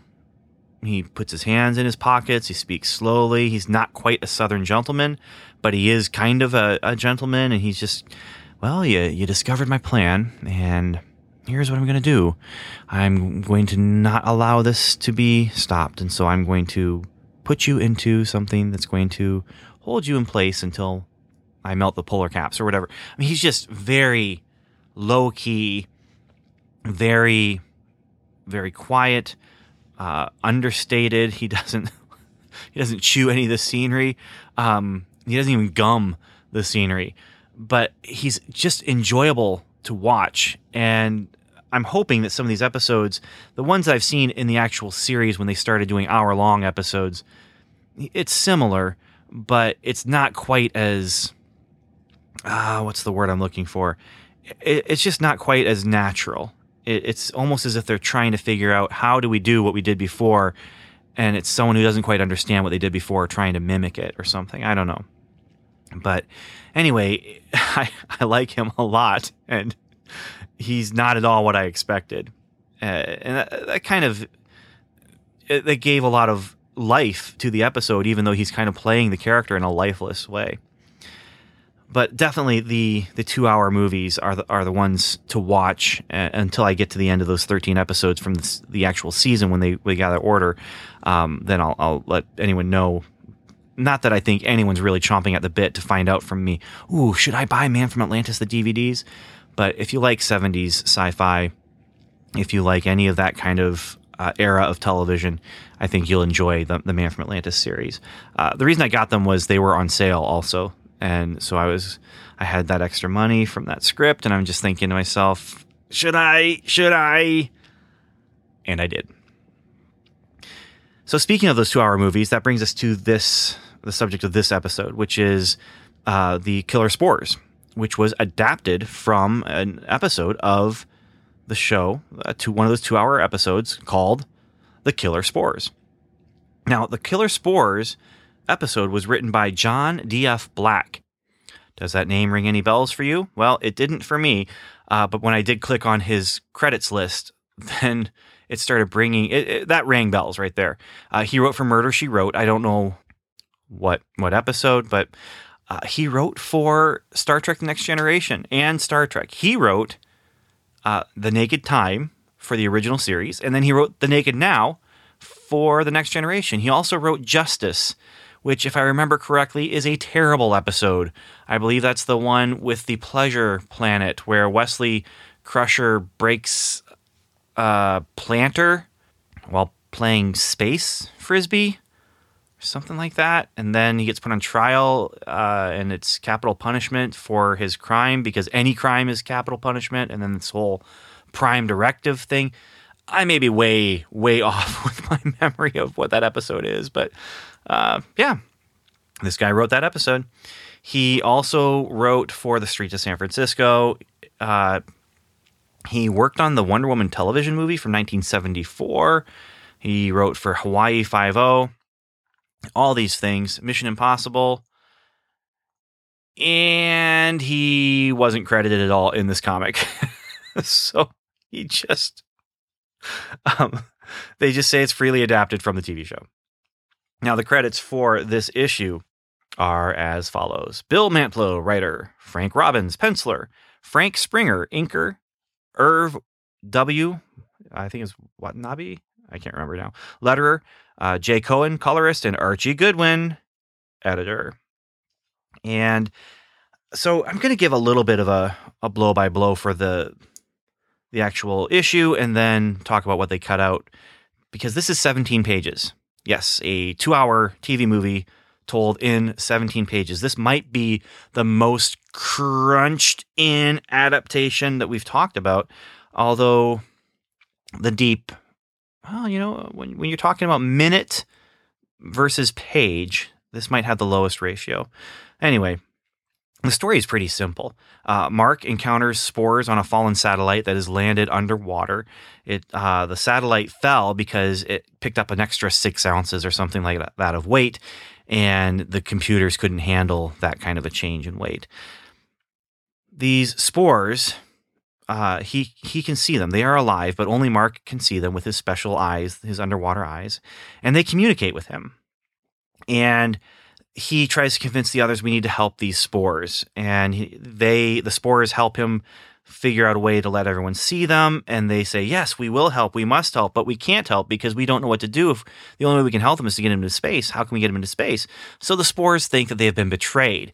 They were told that they would be helped, and then they were told, they could tell that the people were saying, no, we can't help them. So they take control of Mark. He runs off, gets in a car, drives away. He doesn't know how to drive a car, but the spores are able to read how to drive a car from the memories of other people. And he gets followed by the Chips, the California Highway Patrolmen, on motorcycles, and ends up getting run off the road and hurt. He lands in the sands of the desert, and then a helicopter comes, picks him up, and they fly him over the water. He jumps into the water because he's going to help those spores no matter what, because even though they tried to take control, you know, they were just doing it out of self-preservation. So he dives into the ocean, he swims, and they say, look, we'll help you. And so he gets on the cetacean, which, by the way, sidebar here, the cetacean, their submarine, which has these, like, it's got an iconic look to it. It has these 4 spheroid type things underneath the submarine top. And it's meant for scientific purposes and stuff like that. You wouldn't know this from any of the following episodes, but the episode with Schubert, that's his submarine. He is using that to bring scientists down to his utopia underwater, and they use it then to escape. And then after that point, the good guys are using this submarine as if it's their own. They totally have stolen it from Schubert and are just using it as if it's their own. And you just, in the episodes that I've seen, they don't even make a mention of it when Schubert is going up against them. He doesn't say anything like, my submarine, I recognize it. Not one mention of where that submarine came from, but they stole it from Schubert. I find that really, really funny. Maybe more funny than it actually is, but it still made me chuckle a little bit when I realized what was going on. Anyway, they somehow have a rocket in there, and so they take the satellite that they're supposed to return to NASA. They put it at the tip of the rocket. They put the spores back on the satellite and then launch the rocket from under the sea out into space to get those spores back to where they came from. That's the story in the comic, and it's very, very, very close to the story in the TV movie. Now, in the TV movie, I thought they were ripping off Invasion of the Body Snatchers. I was positive they were ripping off Invasion of the Body Snatchers. Not the original, the 70s version. Impossible, though. That episode aired May 17th, 1977. Body Snatchers was December 1978. I was shocked because of the similarities of these spores out in space. Coming down, they're able to take over people. When they do take over people, they get kind of this blue-green pallor to their face. And I was just thinking, you had these extras who come in for, episodes in a row, thinking they're just going to have like a background part, sitting on the submarine, acting like Lieutenant Uhura, saying, hailing frequencies open, or, the president wants to speak to you, that kind of thing. But they actually got them in the makeup because they were taken over. And there's a whole lot of filler in some of these, well, especially this episode here, where they're taking over random people and they're making them do weird things. But I was sure it was Invasion of the Body Snatchers. It's not. It is not ripping that off. But anyway, some of the other things they took out is they cut out a bunch of bureaucratic shenanigans. There was all this stuff about how NASA wanted their satellite back because it cost so much money, and it would cost so much money to launch a rocket if they were going to try and take the spores back up. And they're trying to keep NASA from getting the satellite so that NASA doesn't know about the spores, and that the spores are sentient life. And then the spores take over people who are in key positions to keep the satellite from NASA. And there's possession shenanigans that's happening all over the place in that episode. And then there's this desert shenanigans that, oh my goodness. Mark steals the car, and there's some pretty decent stunt work actually with the car.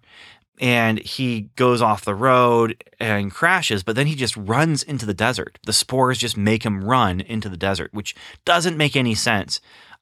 But he runs and runs and runs until he can't run anymore because he has to be in water every there's a certain period of time where if he's not in water, he starts suffocating and dying. And it's basically, there's a 24-hour period. He'll die if he goes longer than that 24-hour period, or it might even be shorter than that. But he starts getting unconscious and getting sick after like 4 hours. And in the desert, it's even worse. And so then he's running in the desert, and then he's got his scientist friends who are chasing him in the desert, and they finally find him and they realize he needs water. So they run back and get water and then run the water back to him, and they come over the dune to give him the water. And this is Elizabeth, his friend. She spills the water.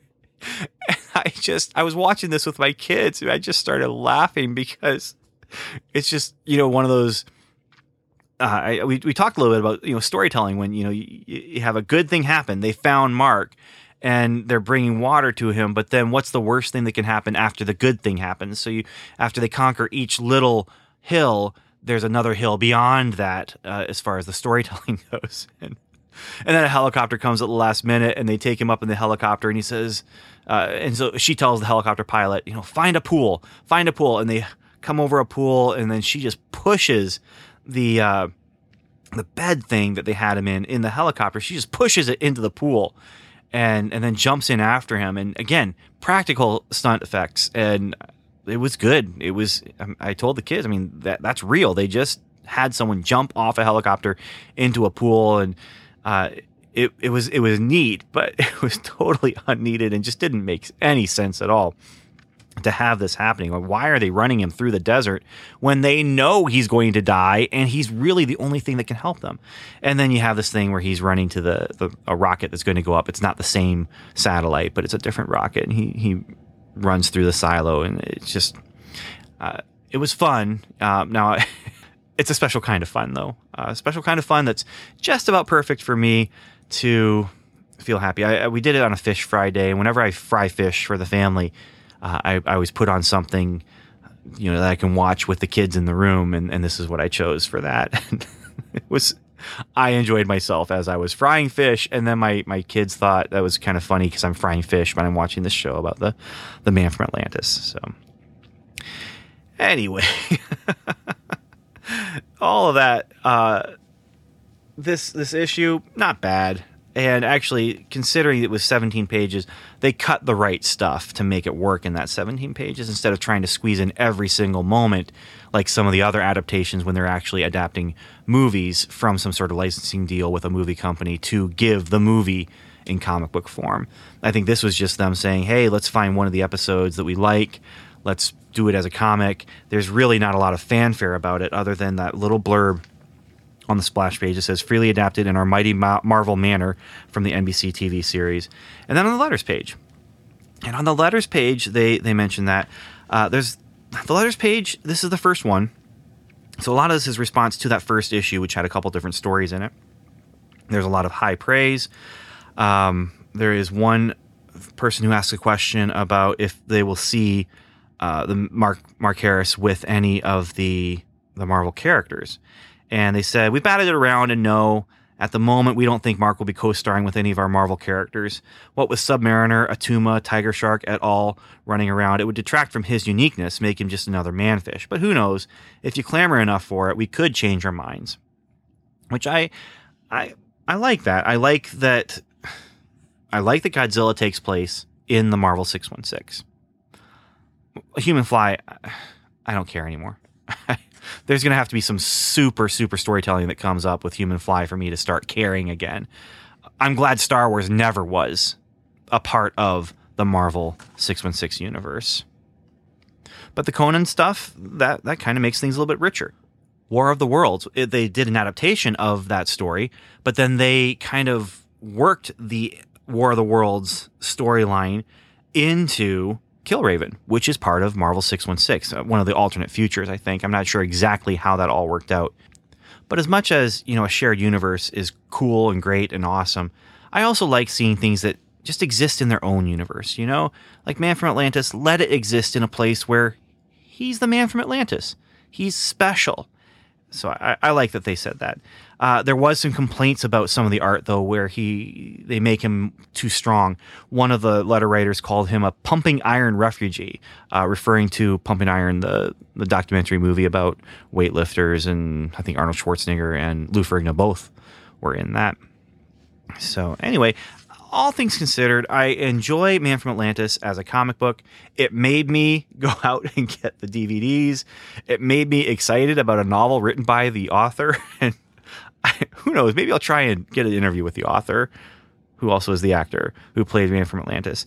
If there was an annual, because that was kind of my plan, is whenever there's an annual that comes up, it gets a special episode where I try and do something special. I don't know what that special thing would be. But I realized with Godzilla, there's no annual with Godzilla. Man from Atlantis, there is no annual of Man from Atlantis. I mean, I'm not sure how much longer this comic series is going to last, but I am pretty sure it's not much longer. Although I do wonder, I should look into that. I wonder if they had any inventory stories of Man from Atlantis that they turned around and turned into Submariner stories. Because I know they did that with a Tarzan comic that was an inventory story that they turned around and turned it into a Battlestar Galactica comic. We'll get to that. I don't want to give away too much, but it's very interesting to me how they did that. They did the same thing with Star Wars, with actually an issue that I really, really loved as a child. It was part of a 3-issue run, and I had the first 2 issues of that 3-issue run of that Star Wars were a 2-parter, and I was so excited because I had the first part and the second part, the whole story. The third issue in that run was part 1 of another story. What I didn't realize at the time was it actually was a John Carter inventory issue. And they switched out some of the features and the colors of the aliens. And Princess Leia was brought in as, she crash lands on this planet with all these other aliens. And they added some stormtroopers here and there. But it was a John Carter thing. I wonder if there's a Submariner comic out there somewhere that actually they colored in Mark Harris's yellow trunks and made them green. I don't know. So now some of you are thinking to yourself, I know more about Man from Atlantis than I ever wanted to know or ever intended to know, and that is fine by me if I am reading this for you and you don't need to read it now. But I'm also going to say right now that, again, if you like this kind of thing, this is a strong, solid, middle of the road 70s superhero comic. And yeah, I don't have much more to say than that.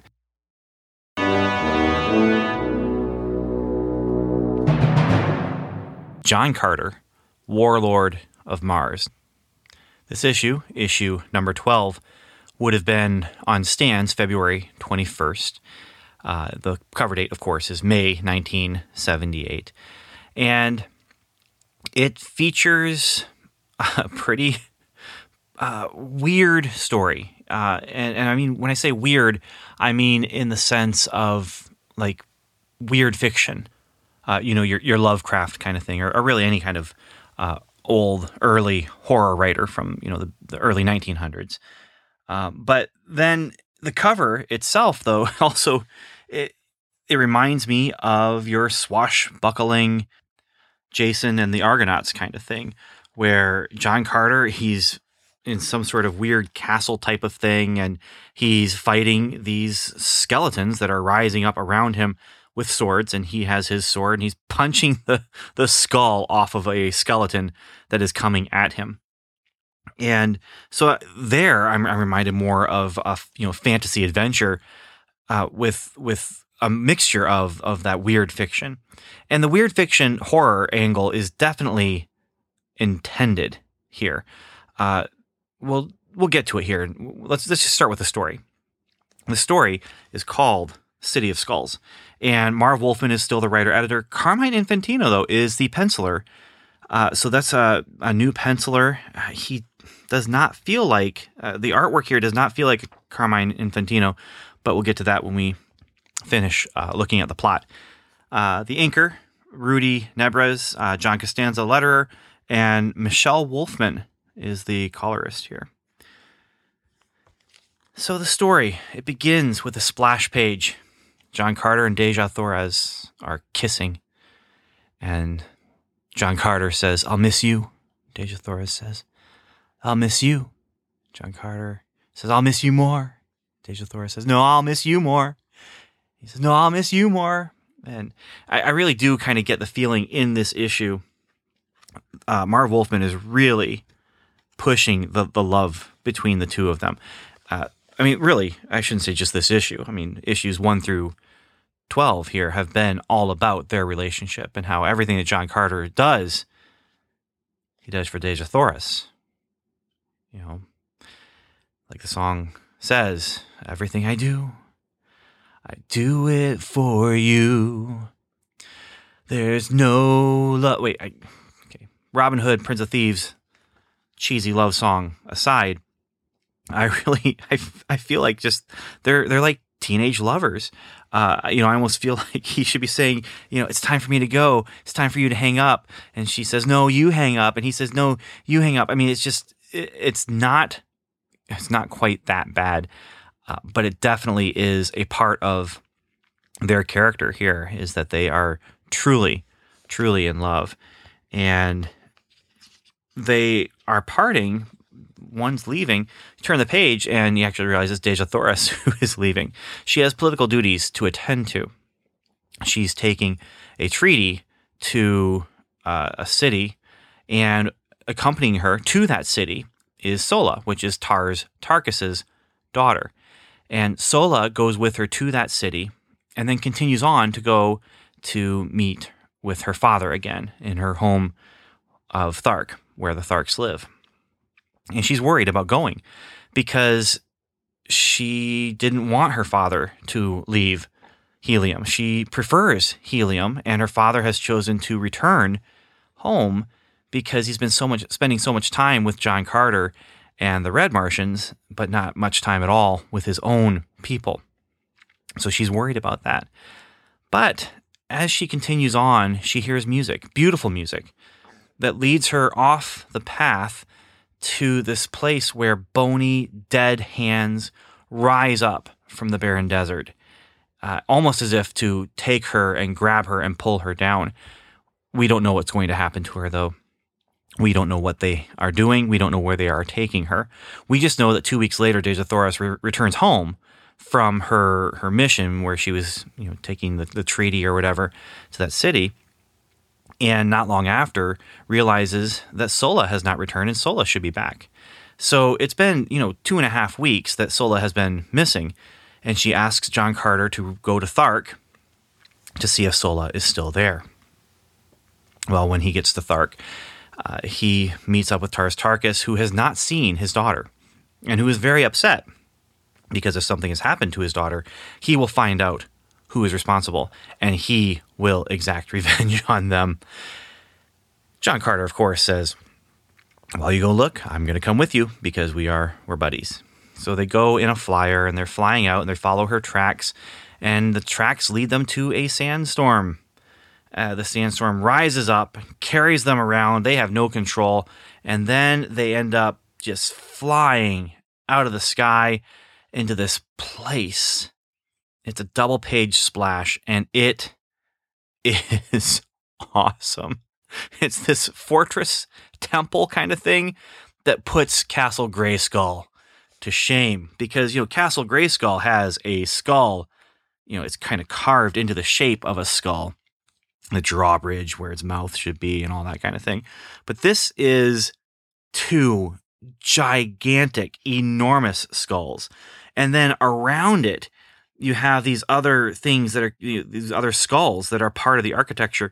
And the teeth from the giant, enormous skulls are actually skulls, smaller skulls.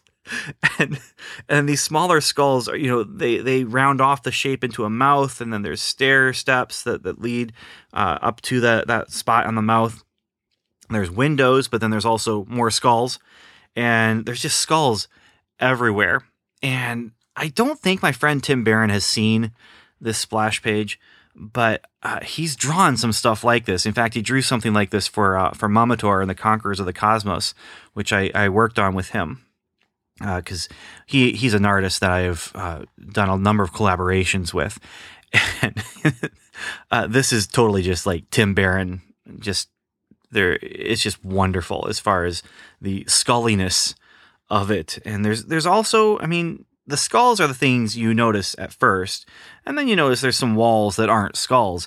But then you notice there's also just, piles of bones strewn around, and they are crashing toward it. Now, I'm going to go ahead and read the captions on the splash page here that Marv Wolfman wrote. And just to give you some idea, not just of the image, although the image then also in the background is just this kind of purpley red swirl of clouds.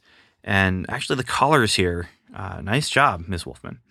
But here's what Marv Wolfman wrote.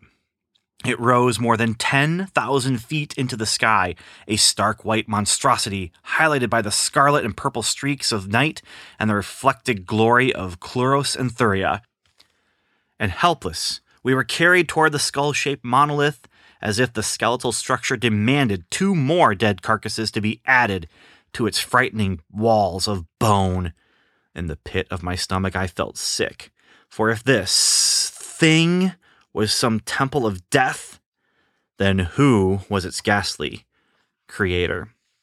That right there, that's the central question for this story here, this 17-page story.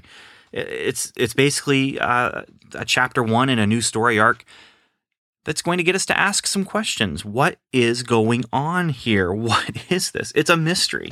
What happened to Tars Tarkas' daughter? And what does this skull-shaped monstrosity have to do with it? Well, they crash and they pull themselves out from the sand of the desert. And of course, they go inside. What else would they do? This is the only structure for miles and miles and miles. This is probably where Sola ended up. They go inside, and on the inside, they realize it doesn't just look like bone. It doesn't just look like skulls. It's not just decorated with bone. It's not just decorated with skulls. It is made of bones and skulls. And not only that, they figure out that it's actually newly built. And so they're wondering who did this. I'm wondering who did this. I'm in, I'm in on the mystery. I want to know. And my fear, actually, I should save this for the end, but I'm going to go ahead and do it now. My fear is that the answers that we get, are they going to live up to the mystery? I mean, how often does that happen where you have this awesome mystery or you have this awesome setup for some sort of creature or villain, and then you get to the end and you're just, that's it? Oh, okay. But for right now, Mr. Wolfman, you've got my attention and you've pulled me in. This is weird. It's strange. It's horrifying. I mean, it is horrifying if you really think about it.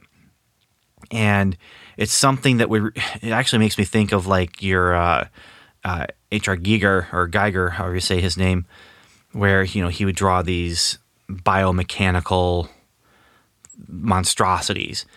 And this doesn't quite look like that, but it does have the same kind of a vibe. Just as you're looking, especially this one panel here, there's a skull hanging from a chain, but the chain links like actually go right into the skull, the top of the skull. And there just seems to be this gooey mess on the floor.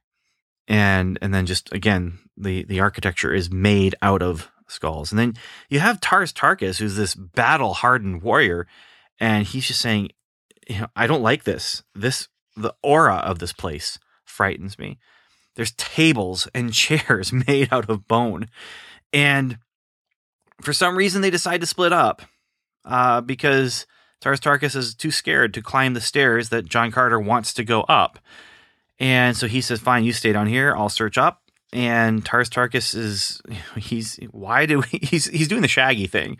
Why did I ever, split up and go off over here alone? Now Shaggy at least would have Scooby-Doo with him. Tars Tarkas is all by himself. And as he's walking, a hand reaches up from the earth, and the hand is followed by a body. And the body is kind of this shaggy zombie thing.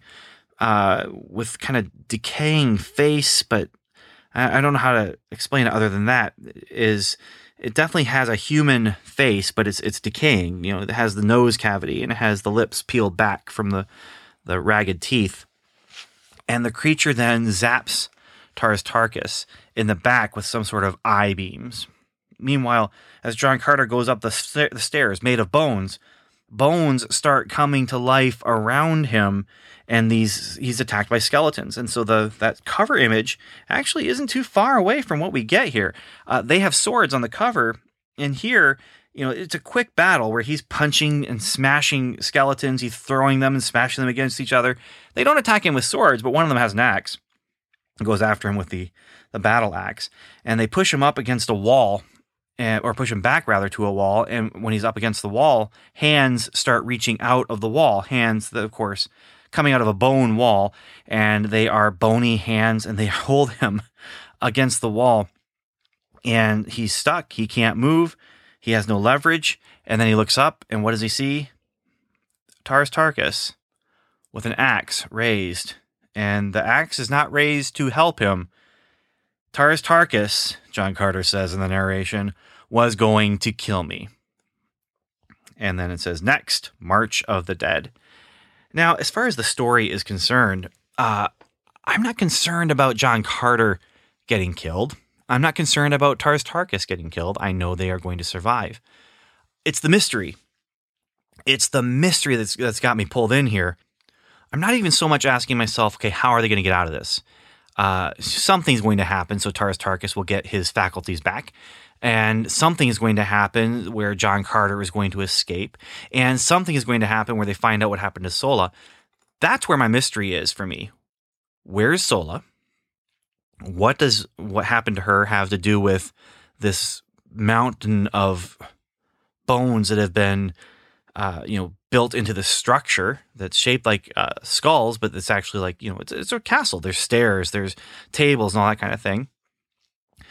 So, and where did this come from? Who would create something like this? What is the story that we're getting into here? This this issue has me really intrigued. I'm really excited to read more in this. It's pulpy horror show type stuff. Zombies, skulls, skeletons, mind control over your friend who is coming after you. It's great. And then you add to the fact that it's not just that there's bones in the corner of a dungeon. It's that, if there's a dungeon in that place, that dungeon is made of bones. There probably will be bones in the corner of the dungeon still, but the corner that it's in, made of bone. The art, on the other hand, it's Carmine Infantino, and I like Carmine Infantino. I like his style, but Rudy Nebres kind of, I think, at least this is the way I think it ended up, is that Ruby Nebres, he inked it, but he inked it to look more like Gil Kane. Inked it to look like, to match up to our previous story arc. And so I'm not sure if it's Ruby Nebres' fault, what I'm going to say here. It might be Carmine Infantino's fault. The matching of styles doesn't bother me. The style that it ends up being, the style itself doesn't bother me. There are moments that are magnificent in this book and freaky and freakish and a little, unsettling or just, kind of grand and sweeping. But then there are also moments that the artwork is only serviceable. Like when John Carter is being pulled back against the wall and he has these bone hands, the staging of that, it's not dynamic. And you have these kind of couple panels in a row that are just the same image, just a slightly different pose and slightly different angle. And then that final panel where it's just Tars Tarkas walking toward John Carter, there's horror on John Carter's face. And there's anger as if, Tars Tarkas is intending to harm John Carter. That's evident. The problem is there's just no energy in that. And it's just, again, oddly positioned, and it just doesn't feel like, it feels like a rush job. Let's go with that. It feels like a rush job, and I don't know if it actually was. I don't know what other factors are involved here. There are moments when I really, really liked the art, and there are moments when the art was so, the art was so not good that it was noticeable. I'm not saying it's so bad that it was noticeable, but it was so not great that I noticed it, and that took me out of it.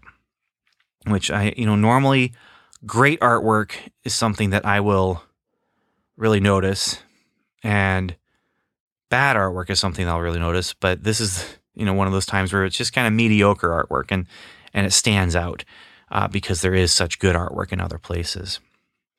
So that's John Carter here, and man, okay, I'm looking at the time code on my recording, and of all the issues that I've read for this series of May 1978 cover date, this is the one I've liked the most, and it's also the one I'm talking about the least. But yeah, I really enjoyed this, and Marv Wolfman, again, hats off to you, sir, because you have created a comic that I've really enjoyed and just had a lot of fun with.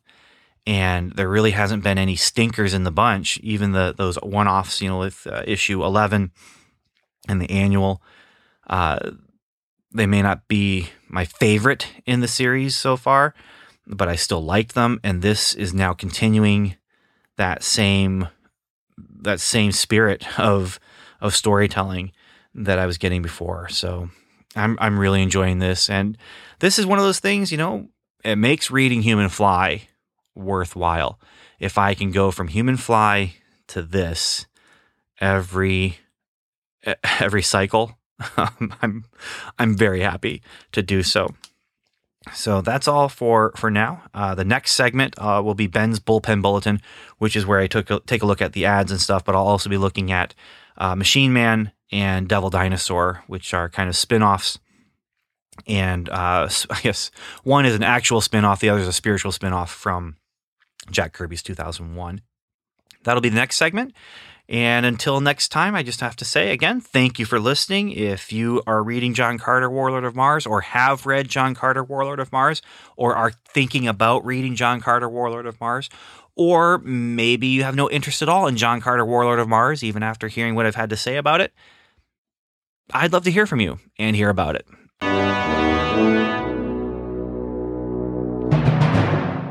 We have finished talking about the comics that were under this licensed science fiction subcategory that I've chosen to focus on for this feed.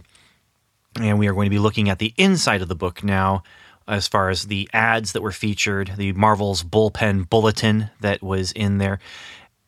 And we'll also be taking a look at some of the other comics that were coming out that month, especially two that we'll take a close look at, which is Machine Man issue number 2 and Devil Dinosaur issue number 2. Both of them are Jack Kirby books that are related to the 2001 A Space Odyssey series that Jack Kirby did. Machine Man being a direct sequel spin-off from that book, and Devil Dinosaur just kind of picking up on some of those prehistory themes. And maybe I'm, reading more into it than Jack Kirby intended, but I see it as a spiritual sequel spin-off to the 2001 book. And also it's Jack Kirby, and I want to spend a little more time with the craziness, the muscular, powerful craziness of some of what Kirby was doing with 2001. I really enjoyed that. Some of these books that I'll be looking at, I'm never going to return to. I'm never going to look at again once I finish reading through the run. Human Fly is probably going to fit into that category. But 2001, that is a series that I will enjoy going back to at some point in time. I don't know when, I don't know why. It'll probably just be when I'm sitting down, bored, need something to do. That might be what I choose to do if it's easily accessible.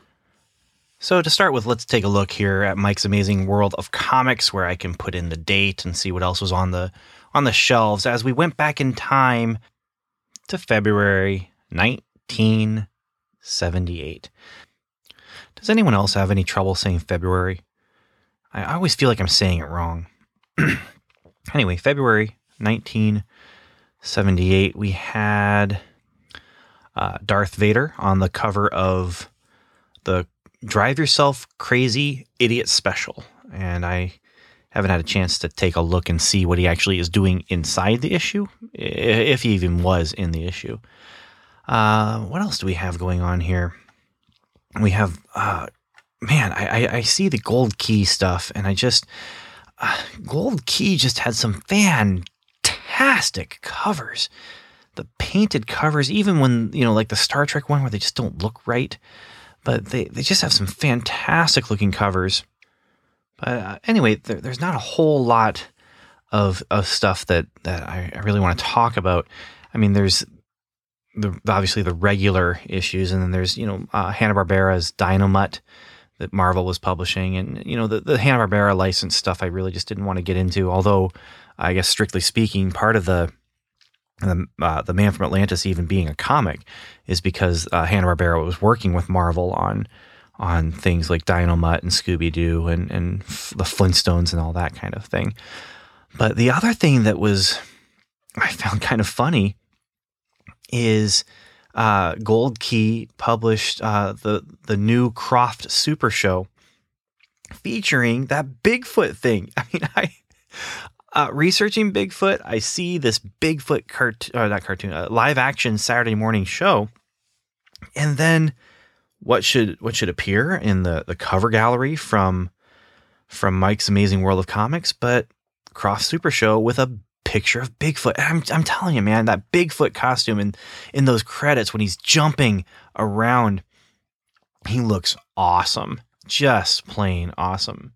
I wish I knew if they did that because they had seen, the Bigfoot character appear on the $6 Million Man or something like that, because it really looks like that Bigfoot and Wild Boy show was basically $6 Million Man type of stories where they're going around and helping people, but then it's Bigfoot and a Tarzan ripoff.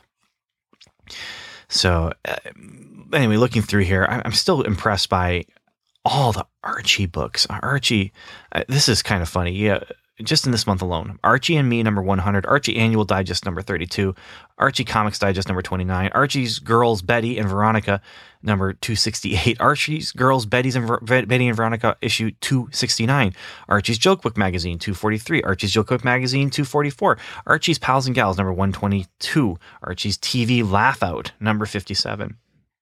Good grief. So that's about all I'm going to do with Mike's Amazing World here, looking at the other comics that would have been on the racks at the same time as the ones that we're looking at today. Now I'm going to take a look at what's inside the ads. And we've talked about some of these ads before. There's the inside front cover says, "Like being bored?" And it shows a really bored-looking Sue Storm and Captain America standing right next to her, yawning. And then it says, "Don't read this." And that's Thing and Spider-Man looking really excited. And it's for Pizzazz magazine. And there's a lot of text in this ad. And I'm just thinking to myself, boy, they're trying to sell this on something that it's not at all going to be a boring experience. But then there's so much text on the page for the ad. The ad itself is a pretty boring experience.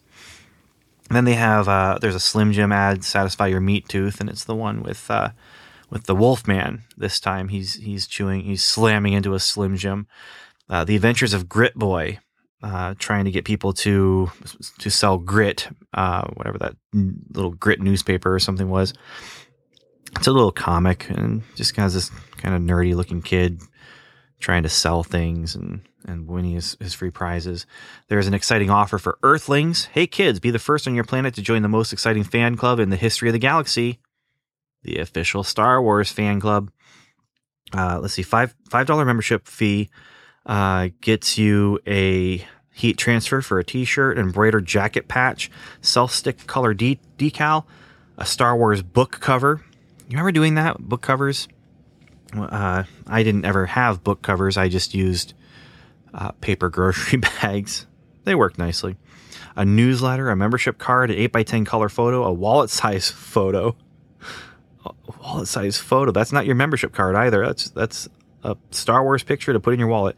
And a 20x28 color poster.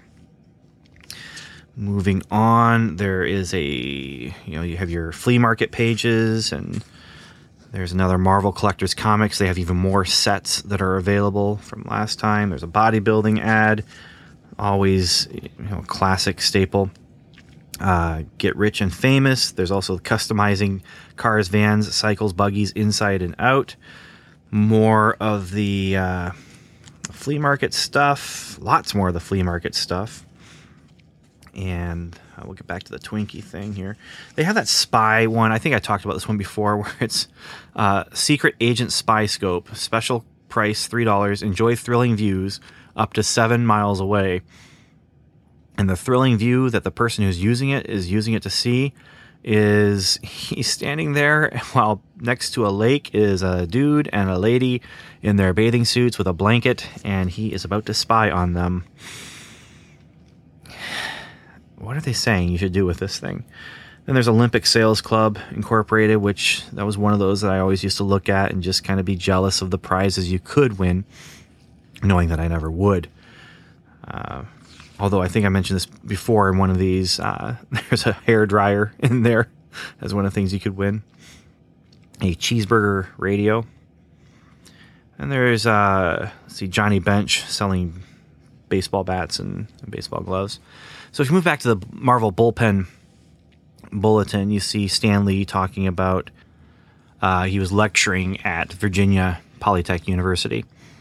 And it's kind of an interesting little story. I'm not sure what he means by it, by including it here, but he says, a young professor walked up and asked me why I changed the old soapbox. I didn't know what he meant. I never changed my column, I told him. I've always used it to keep in touch with my bosses, the mighty minions of Marveldom. Well, that professor then goes on to say that the Stan's soapbox used to be a place where you really leveled with us, where we discuss the philosophy of comics, movies, or whatever grabbed us.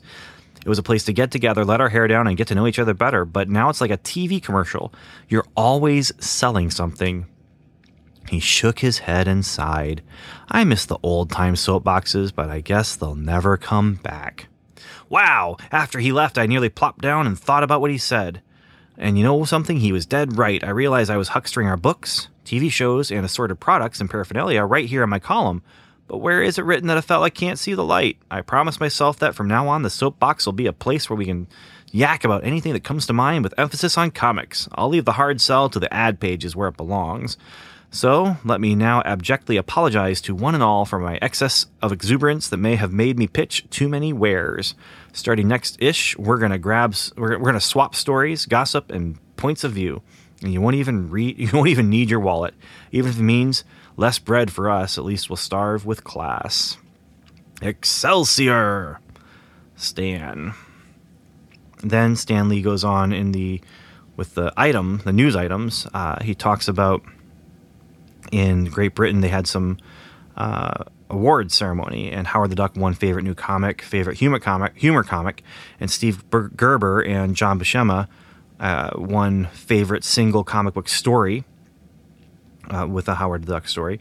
Conan the Barbarian got favorite comic book character. Savage Sword of Conan was declared favorite dramatic comics magazine. Chris Claremont was voted favorite British comics writer for Captain Britain, and X-Men was named best dramatic comic. Beyond that, it's just a lot of things talking about new hires and other comics that they really wanted to promote, like the Spider-Man Pocketbook #2 and the Marvel Treasury Edition spotlighting the Defenders. The Twinkie ad is Thor meets a glutton for gold. And it is a Twinkie ad, but it's gold in Asgard has been less golden of late due to the mysterious disappearances of much of its gold. And Gudrun the Golden is gathering all the gold, but of course Twinkie being that golden sponge cake, they use that to defeat him. So now to talk about Machine Man, the living robot. Or maybe we should start with Devil Dinosaur. Devil Dinosaur. No, let's do Machine Man.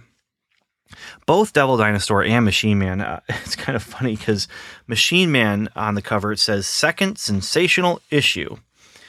And then it spoils the big climax in the middle of the magazine. Devil Dinosaur is second senses shattering issue and also gives away a kind of cool surprise that could have been. It talks about the war with the Spider God. So, yeah, you know what? Let's start with Devil Dinosaur.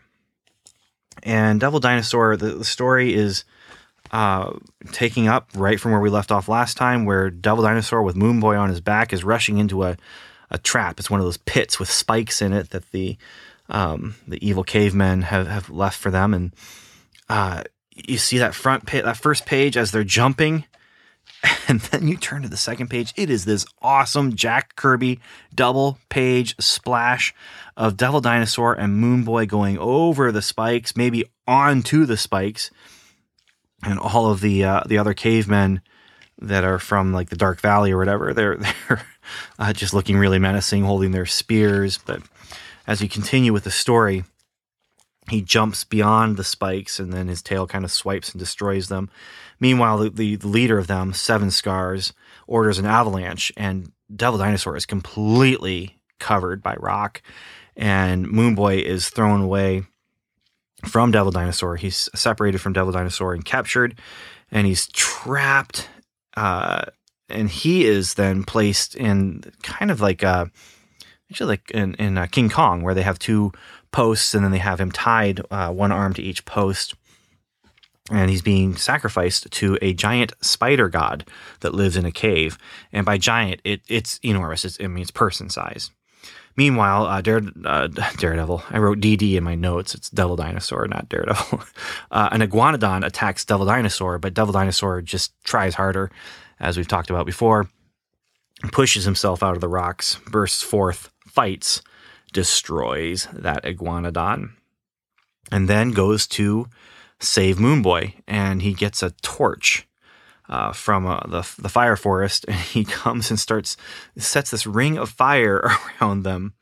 This is a Tyrannosaurus Rex that is walking around with a torch with fire bursting from the edge of it in his mouth, and he sets this fire around everyone, and then surrounded by fire, he's in there with these guys, and he crushes Seven Scars, and then gets Moon Boy, jumps over the fire. The fire is closing in on all the cavemen, and they have nowhere to go other than the cave that contains that giant spider god. Now, we don't see a final battle between Devil Dinosaur and the spider. That's what I expected.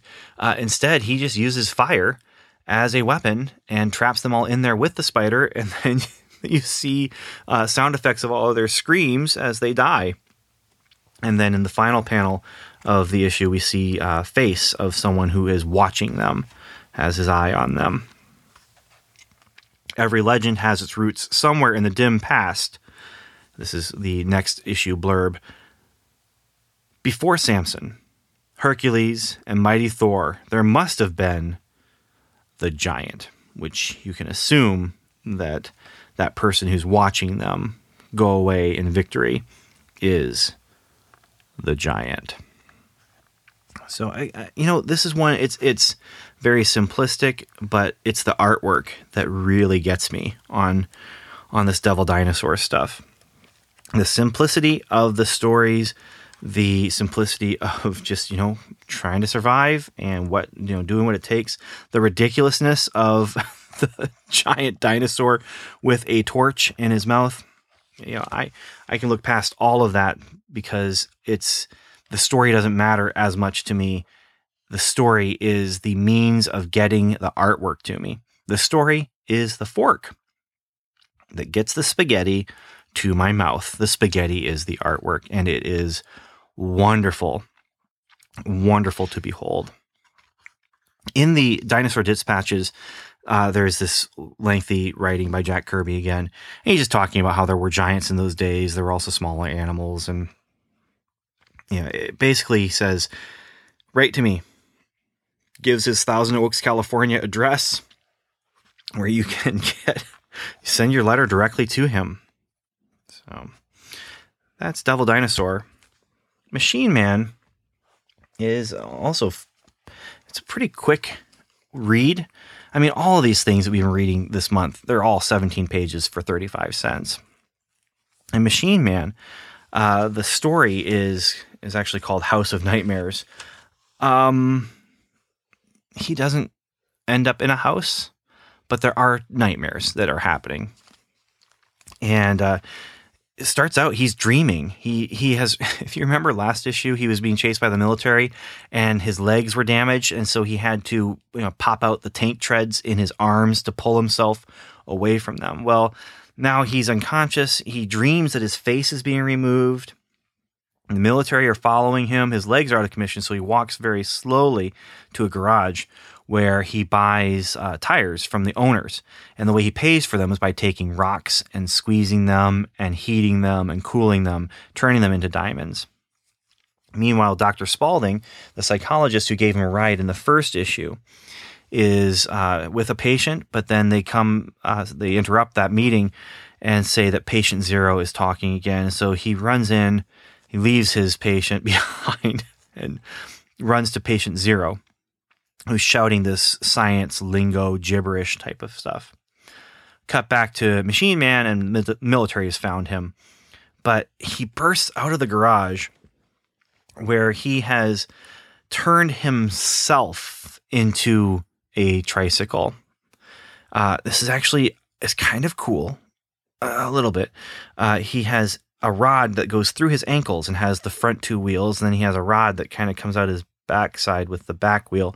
And then he has these handlebars that come up that he's holding on to.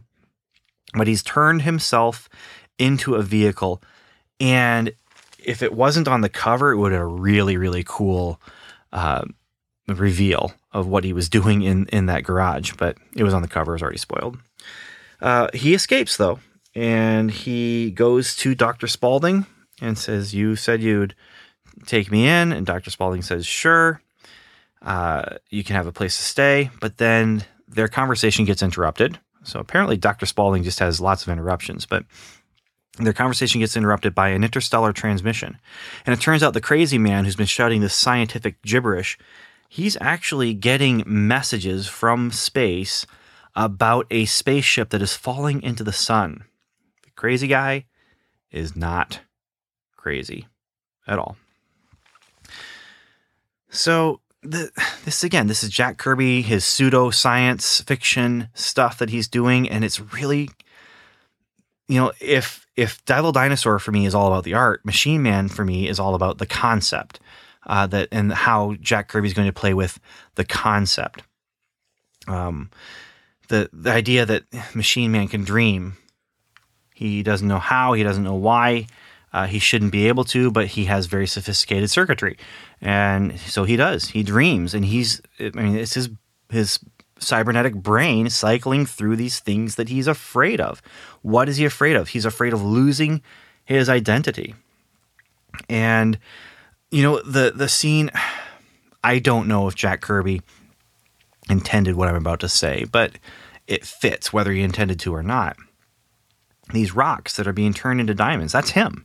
He's something that was rough and raw and undefined, and then he has become a diamond. He has gained an identity, and he is someone now. He is somebody. So the final page, page 31 of the book, but really page 17 of the story, we find out that in room 0 with patient 0, he's yelling because they finally figured out what it is. And, the ship that's in the sun, there's lots of Kirby crackle. It's kind of cool. You don't know exactly what's going on, but he starts screaming, "At last, you finally understand. I must be taken from this doomed vessel." He's speaking for the alien.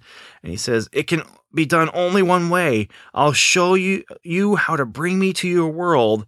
And then the final panel there says, "So, stand by for the super villain of the century. 10-4, the Mean Machine." I have no idea what this means. So is the alien, is 10-4 the super villain of the century? Is he on that ship? 10-4 spelled TEN-FOR, not 10-4 good buddy, but 10-4 good pun on something. I don't know. The Mean Machine. So we have Machine Man, and then we have this Mean Machine. But the thing I'm going to leave you with, though, here is just to kind of get back into that Kirby mode. And I didn't want to read the Devil Dinosaur writing that Kirby did, but this Machine Mail one that he did, I don't know. There's just something about when Jack Kirby sits down to write an essay about these sci-fi ideas. Title is A Persecuted Machine. It's not an odd notion. You've seen the dramatic situation arising from the background of our sterling principal character. His existence is not only in the hands of man, but is also threatened by its very creators. Science, like Pandora's box, has released a marvel too hot to handle. What's more, the chief advocate of Machine Man's extinction is a vengeful and determined Javert, who will track his prey to the ends of the earth. That's only for openers. There's also the question of we the people, the human swarm in which the new fish must swim. Are we friend or foe? Will we help Machine Man or turn him in? We're not angels, and we're not devils either. Individually, we may react differently to a foreign object in our midst, but in the last analysis, when we realize the potential and power of this newcomer, we may well give in to our fears and join the howling pack in an attempt to reduce him to harmless hardware. There isn't a computer anywhere that will cause uneasiness among the people who program it. But show me one that walks and talks and protests for equal rights, and I'll show you one frightened artist-writer. What is the right and wrong of this premise? Where does the good and evil lie? If Machine Man exhibits humanity, isn't it incumbent upon us to extend our own to him? Not necessarily so. Humanity is a structure of wide range, and compassion is not the only item in the package. To be human is to be many things. Hitler as well as Gandhi. Mobster as well as judge. Ignorant as well as learned. We're all a kaleidoscope of conditioning and emotions, both volatile and placid. We've burned witches in the past, as well as in the present. So why should we stop with Machine Man? Our past performances demonstrate our eagerness to rid ourselves of what we consider an impending threat. Machine Man's pursuit of a place among humans is like building a house on an iceberg at the equator. Let's face it, we've always been constant trouble to ourselves as well as others. Humans are going to give Machine Man a hard time of it. We're going to make him jump from one frying pan into another fire. But the intriguing part of the entire premise is what he will do when his back is finally against the wall and decides to strike back. Now that's the facet of the Machine Man story worth following. When he gets his dander up and activates his weapon systems, why, that's when the lid may blow and singe our backsides.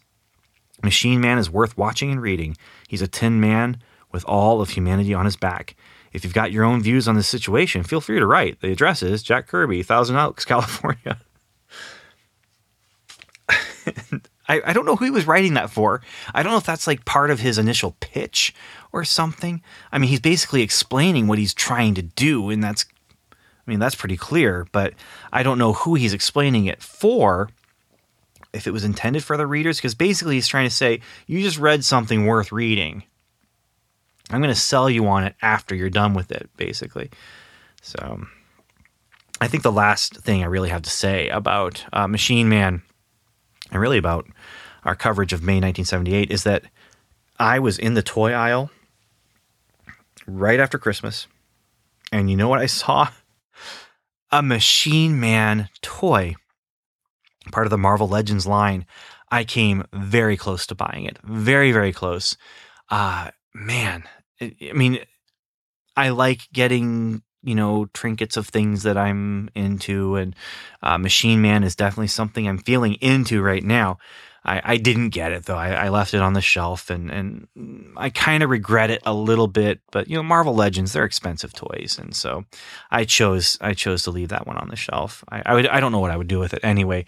I guess I do have a place I could put it eventually, but I'm not planning on buying it anytime soon. But that ends the coverage of May 1978 cover date. And next episode actually is going to be something a little bit different. I'm going to look at the 3 hardcover releases of the Star Wars movie adaptations. I'm actually going to start in both feeds for this, the Comic Book Time Machine, where the longer episodes gets placed, and the Marvel Cosmic Comics feed, where the shorter episodes get placed. I'm going to start covering modern Marvel Star Wars books. I'm not going to cover anything else really as far as modern comics in this particular series, I guess. But I am going to start covering the new stuff. And so I'm actually, to start the new stuff, I'm actually starting with something that's old, the 3 movie adaptations that Marvel did with that original license. And then moving into some of the new stuff that ties into the new continuity and the new canon with things like Shattered Empire and Princess Leia.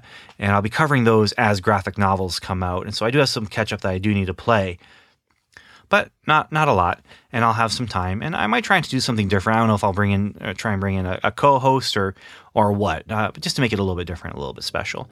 But this feed, I do want to cover as much Star Wars as I can. And I'm telling you, Star Wars: The Force Awakens, it got me excited about Star Wars. I'm even more excited, I should say, about Star Wars. I already was excited. I'm enjoying what I'm doing here with these old comics, but that movie, it got me excited. So that's all I have to say, really, and I want to thank you for listening. And after that special episode, we'll jump into the next round of the Marvel licensed sci-fi books from the 70s. So thank you for listening, everyone. And as you're out there flying among the stars, or trying to find your place in this world as some sort of machine being, or riding your red giant dinosaur, wherever you are, wherever you're going, Godspeed.